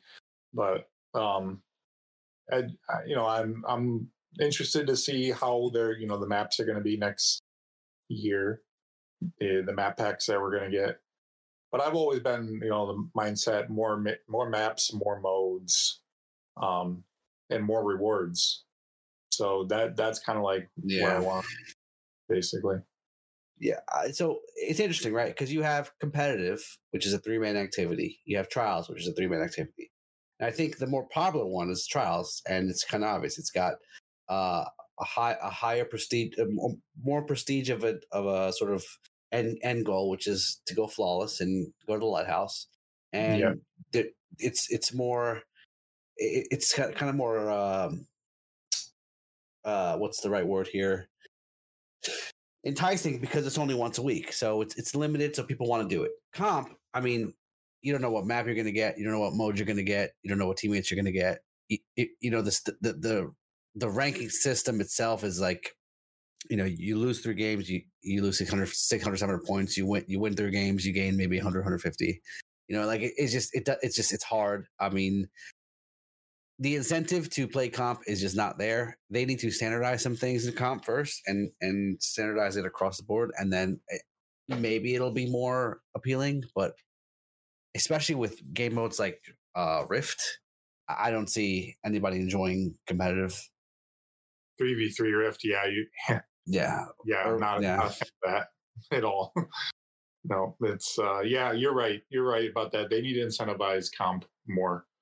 Definitely. Because like grinding for emblem is great, but nice. What do you get? Yeah, what do you get for comp? What do you get? Yeah, exactly. Yeah, no, I'm with y'all. I think that ultimately Destiny is a game that is designed for grinding out to get loot and not just an emblem. I think an emblem is nice, but that is one part of what the rewards should be and not the only thing that you're grinding for. I remember when Mountaintop and Luna's Howl and Recluse were around, that actually incentivized me to go and play comp because there was a reason why we would want these weapons. They were special, they were useful across the entire game. Including the raids, including the end game content that you were playing. So I think that moving back into that direction is something that I think will help incentivize the gameplay more. And plus, take some of that Eververse armor or great, really cool looking armor and put that in comp. Make perfect very idea. Special armor that we can use that's a viable option that makes the gameplay more fun. And on top of that, give us more maps and not just one new map, but like every season, give us a couple new maps. If you're going to focus on increasing the player activity, I think that new maps are an important aspect of that. And I think that Bungie kind of lost sight of that. And even now, with the Strike Team updates that are being implemented, I still think that one map pack a year is still not quite enough. I would expect with every season or every episode that we get new Crucible maps that incentivize you to play. Maybe design maps around the new raid activity. I think that would be really cool. Imagine if we got a Crota themed map or a Ron themed. I guess we did get a Ron themed, right? Nightmares. That would be really cool. Yeah. Yeah. Now, in addition to that, Bungie did provide a few more updates from the Crucible team. The new Relic mode is now live and available for testing in the Crucible labs. There is a new modifier for multiple modes, Checkmate, is starting up on September 19th. Good PSA on that. And Bungie is also focusing on some of the many things that touch our Crucible experience, including sandbox balancing, spawn-ish rewards, and the addition of quality of life features. So we will be hearing more from the Crucible team in future TWABs and updates. So overall, I think a pretty good PSA on that. Great changes with trials. Very excited to play some more trials to get my bread there. And we did talk about ritual armor sets, but a couple of weeks ago, Joe Blackburn did promise that we would be getting new armor. And finally, we got to see what the armor looks like. It is called the Hinderlight Biosphere Explorer and Ossuary for Hunter, Titan, and Warlock, respectively. I'm curious, what do you all think about the design of this armor? Are you all excited about it? Call me crazy, but this looks like a set that they released. It looks very similar to a previous set. I can't get my hand on the name, but this looks similar to a set that we received during a seasonal. It was a seasonal pass set. I don't remember what it was called.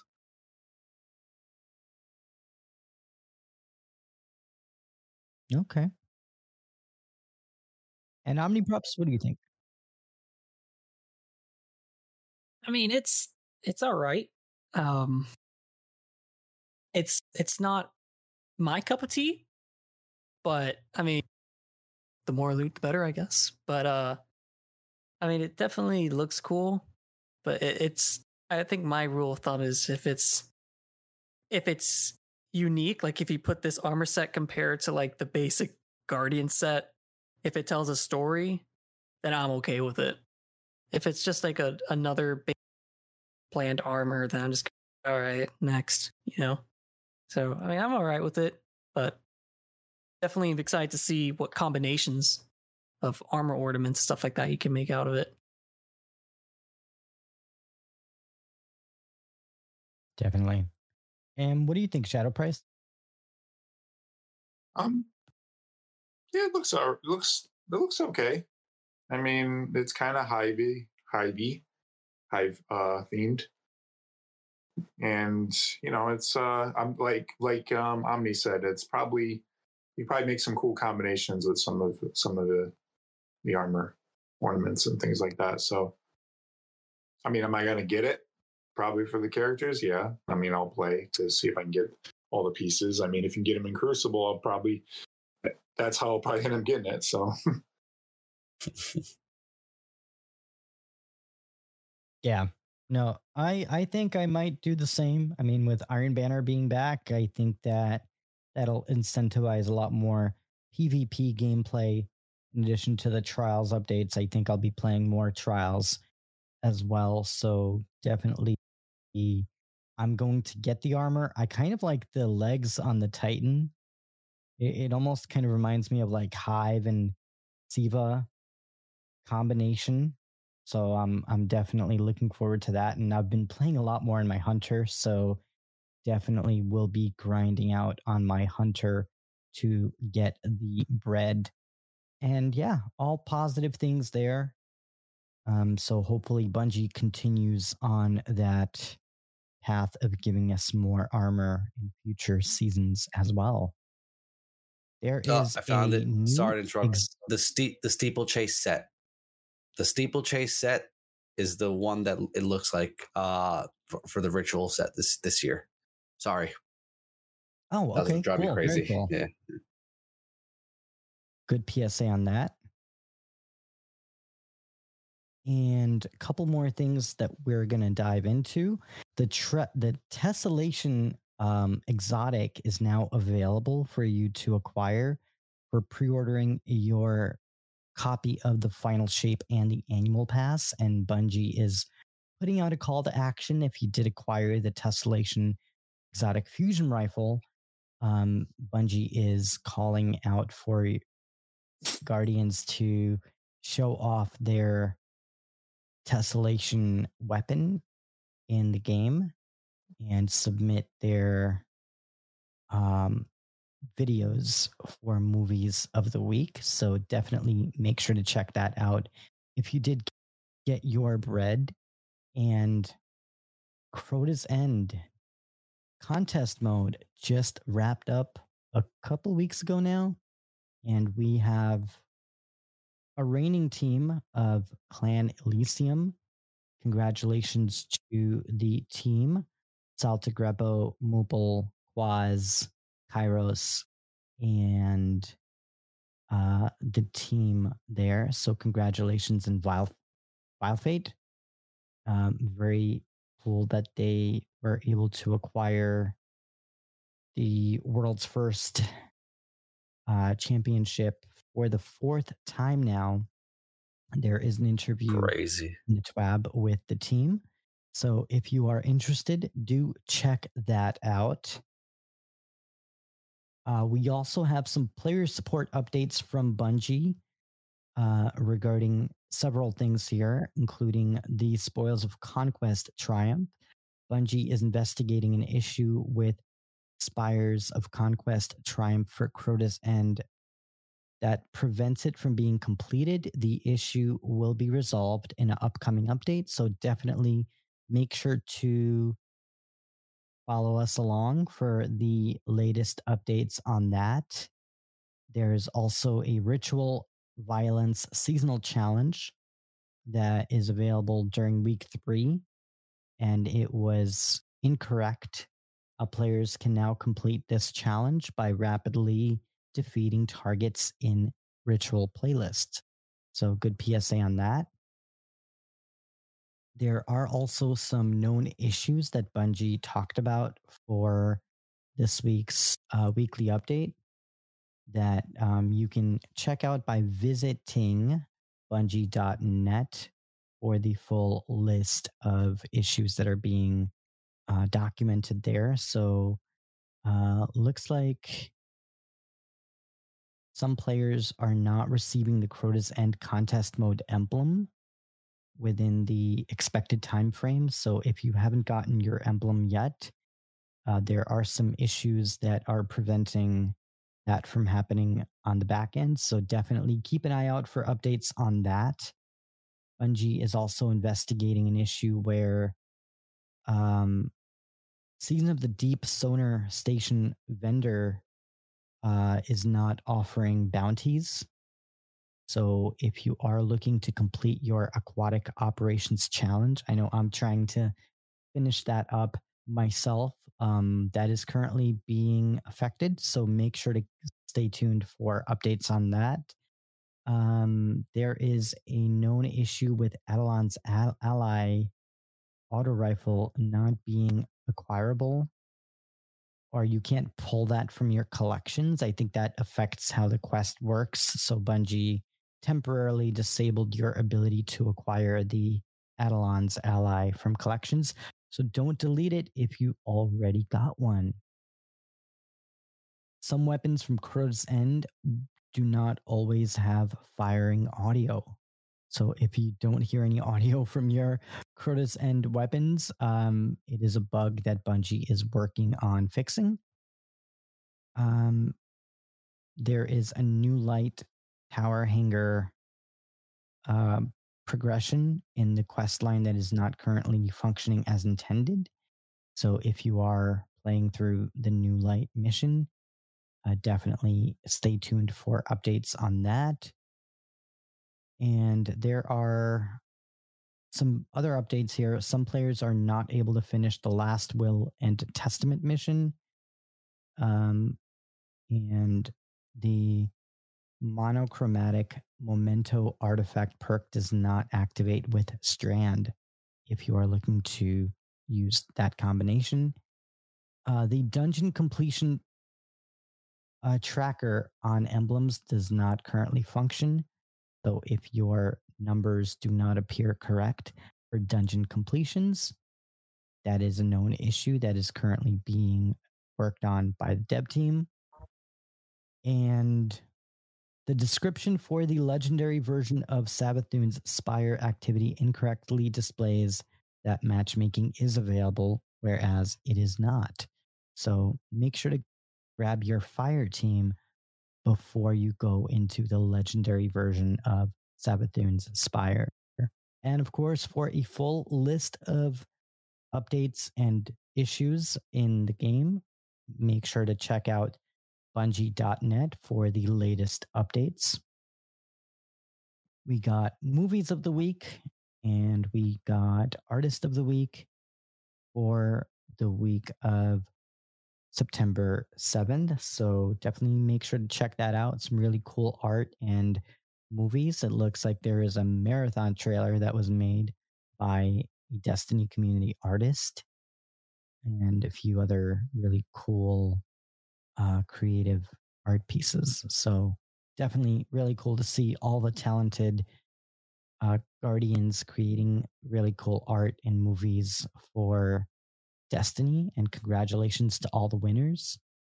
And Guardians, that is the update. And we have a little bit of a tradition on the show where we rate the weekly update in the form of spicy tuna rolls. And I'm curious, how would you all rate the weekly update in the form of spicy tuna rolls between 1 and 5? Onmiprops, do you want to kick things off?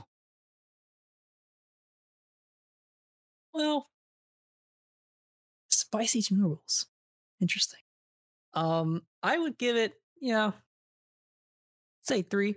It's average. It's coming off right after a big event, Crota's End, so it's not going to be a big thick boy. So yeah, it's pretty good. Good stuff. Nothing I can complain about. So nice. Very cool. And Mid King, how would you rate the Bungie weekly update from 1 to 5 spicy tuna rolls? I'd give it 4.5. The Maui update's important. You've got a PvP update, which is rare. Ritual update, which we saw coming. You've got the Crota results plus the interview, which, by the way, no other team may get 4 world's first again. That's insane. And yeah, I like the movie of the week as well. I'd say 4.5. Very cool. And Shadow Price, what about you? What would you rate the weekly update in the form of spicy tuna rolls between 1 and 5? I'm gonna give it like a 3.5. It's there's some good stuff in there. Not a banger, but not bad either. So I mean, yeah, it's PSAs in there, but yeah, it's nice for the interview with the world's first 4 times over, and like the PvP update and things like that. Yeah, so I'll give it a 3.5 spicy tuna rolls. Okay, that's fair. So I'm going to be a little bit more harsh on this one because there wasn't a whole lot here. Like, I think the Guardians for Maui is a great cause, but we learned about that a while ago, and they're pretty much telling us, hey, you got a few days left. So I was kind of hoping we would get a little bit more time to acquire the bread, maybe at least until the end of the month. But, I get that they have other projects on the horizon. So um, just a PSA on that. I really like the update with trials. So I think that that's going to give it a bit more in terms of brownie points from me. I definitely think that increasing the drop rates of weapons from trials will incentivize me to play more trials in coming weeks. So definitely good update there. It was nice to hear from the Bungie PvP strike team, although I think they're pretty much asking players for what we want instead of giving us updates on what they're doing. So to me, that indicates that Bungie is still figuring things out a bit. I'm not a huge fan of comps, so I don't think the changes and the updates there really were that meaningful for me personally. The ritual armor sets, I mean, I think that was a good update that we did get some new things to grind out for. So I think that's a positive thing. Although not the best looking armor, but also not the worst. So I'm definitely going to grind for it. But at the same time, I feel like, it wasn't really anything major.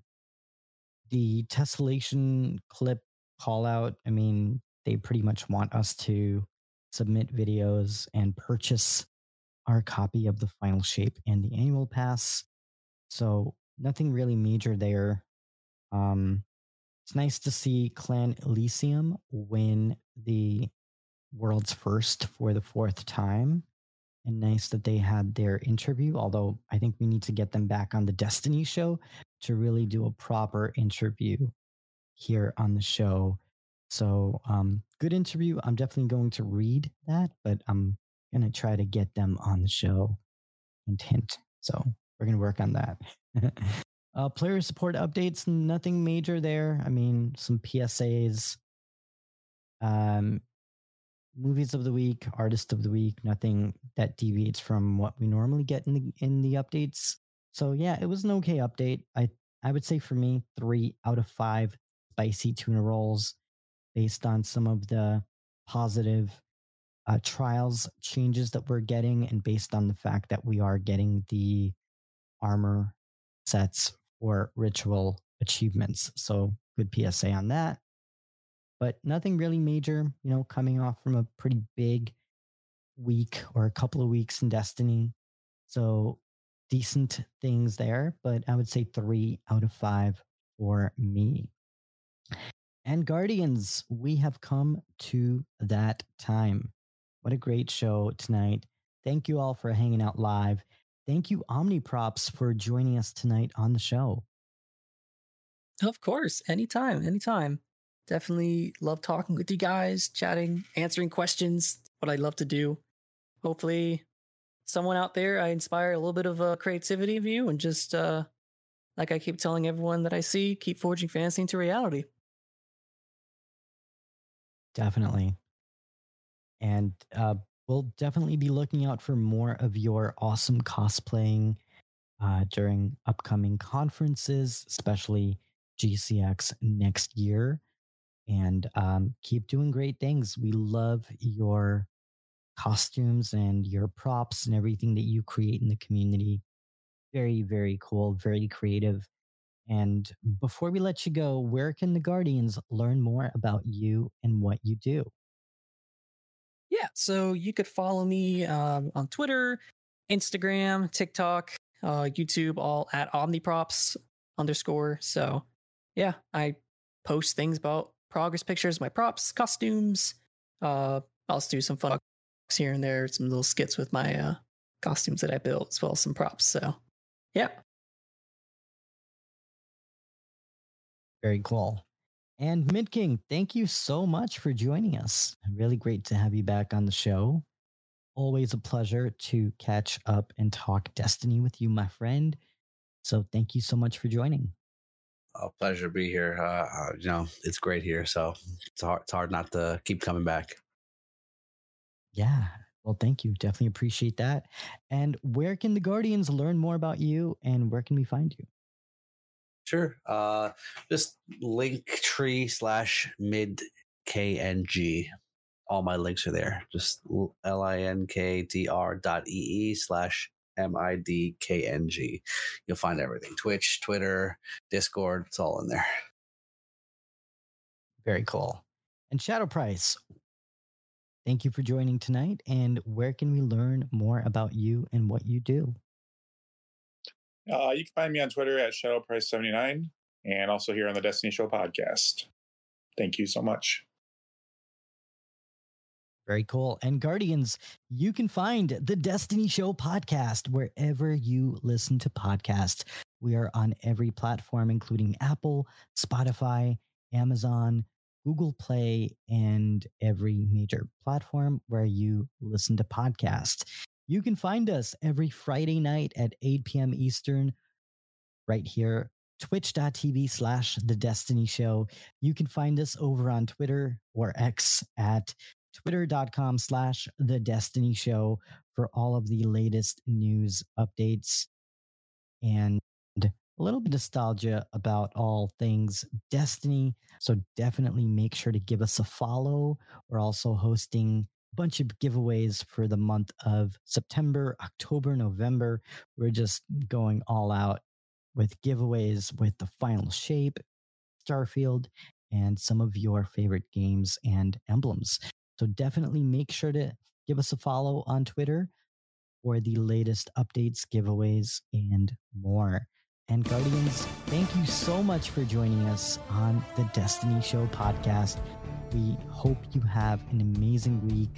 We hope you defeat Crota again and get that bread, get your Necrochasm.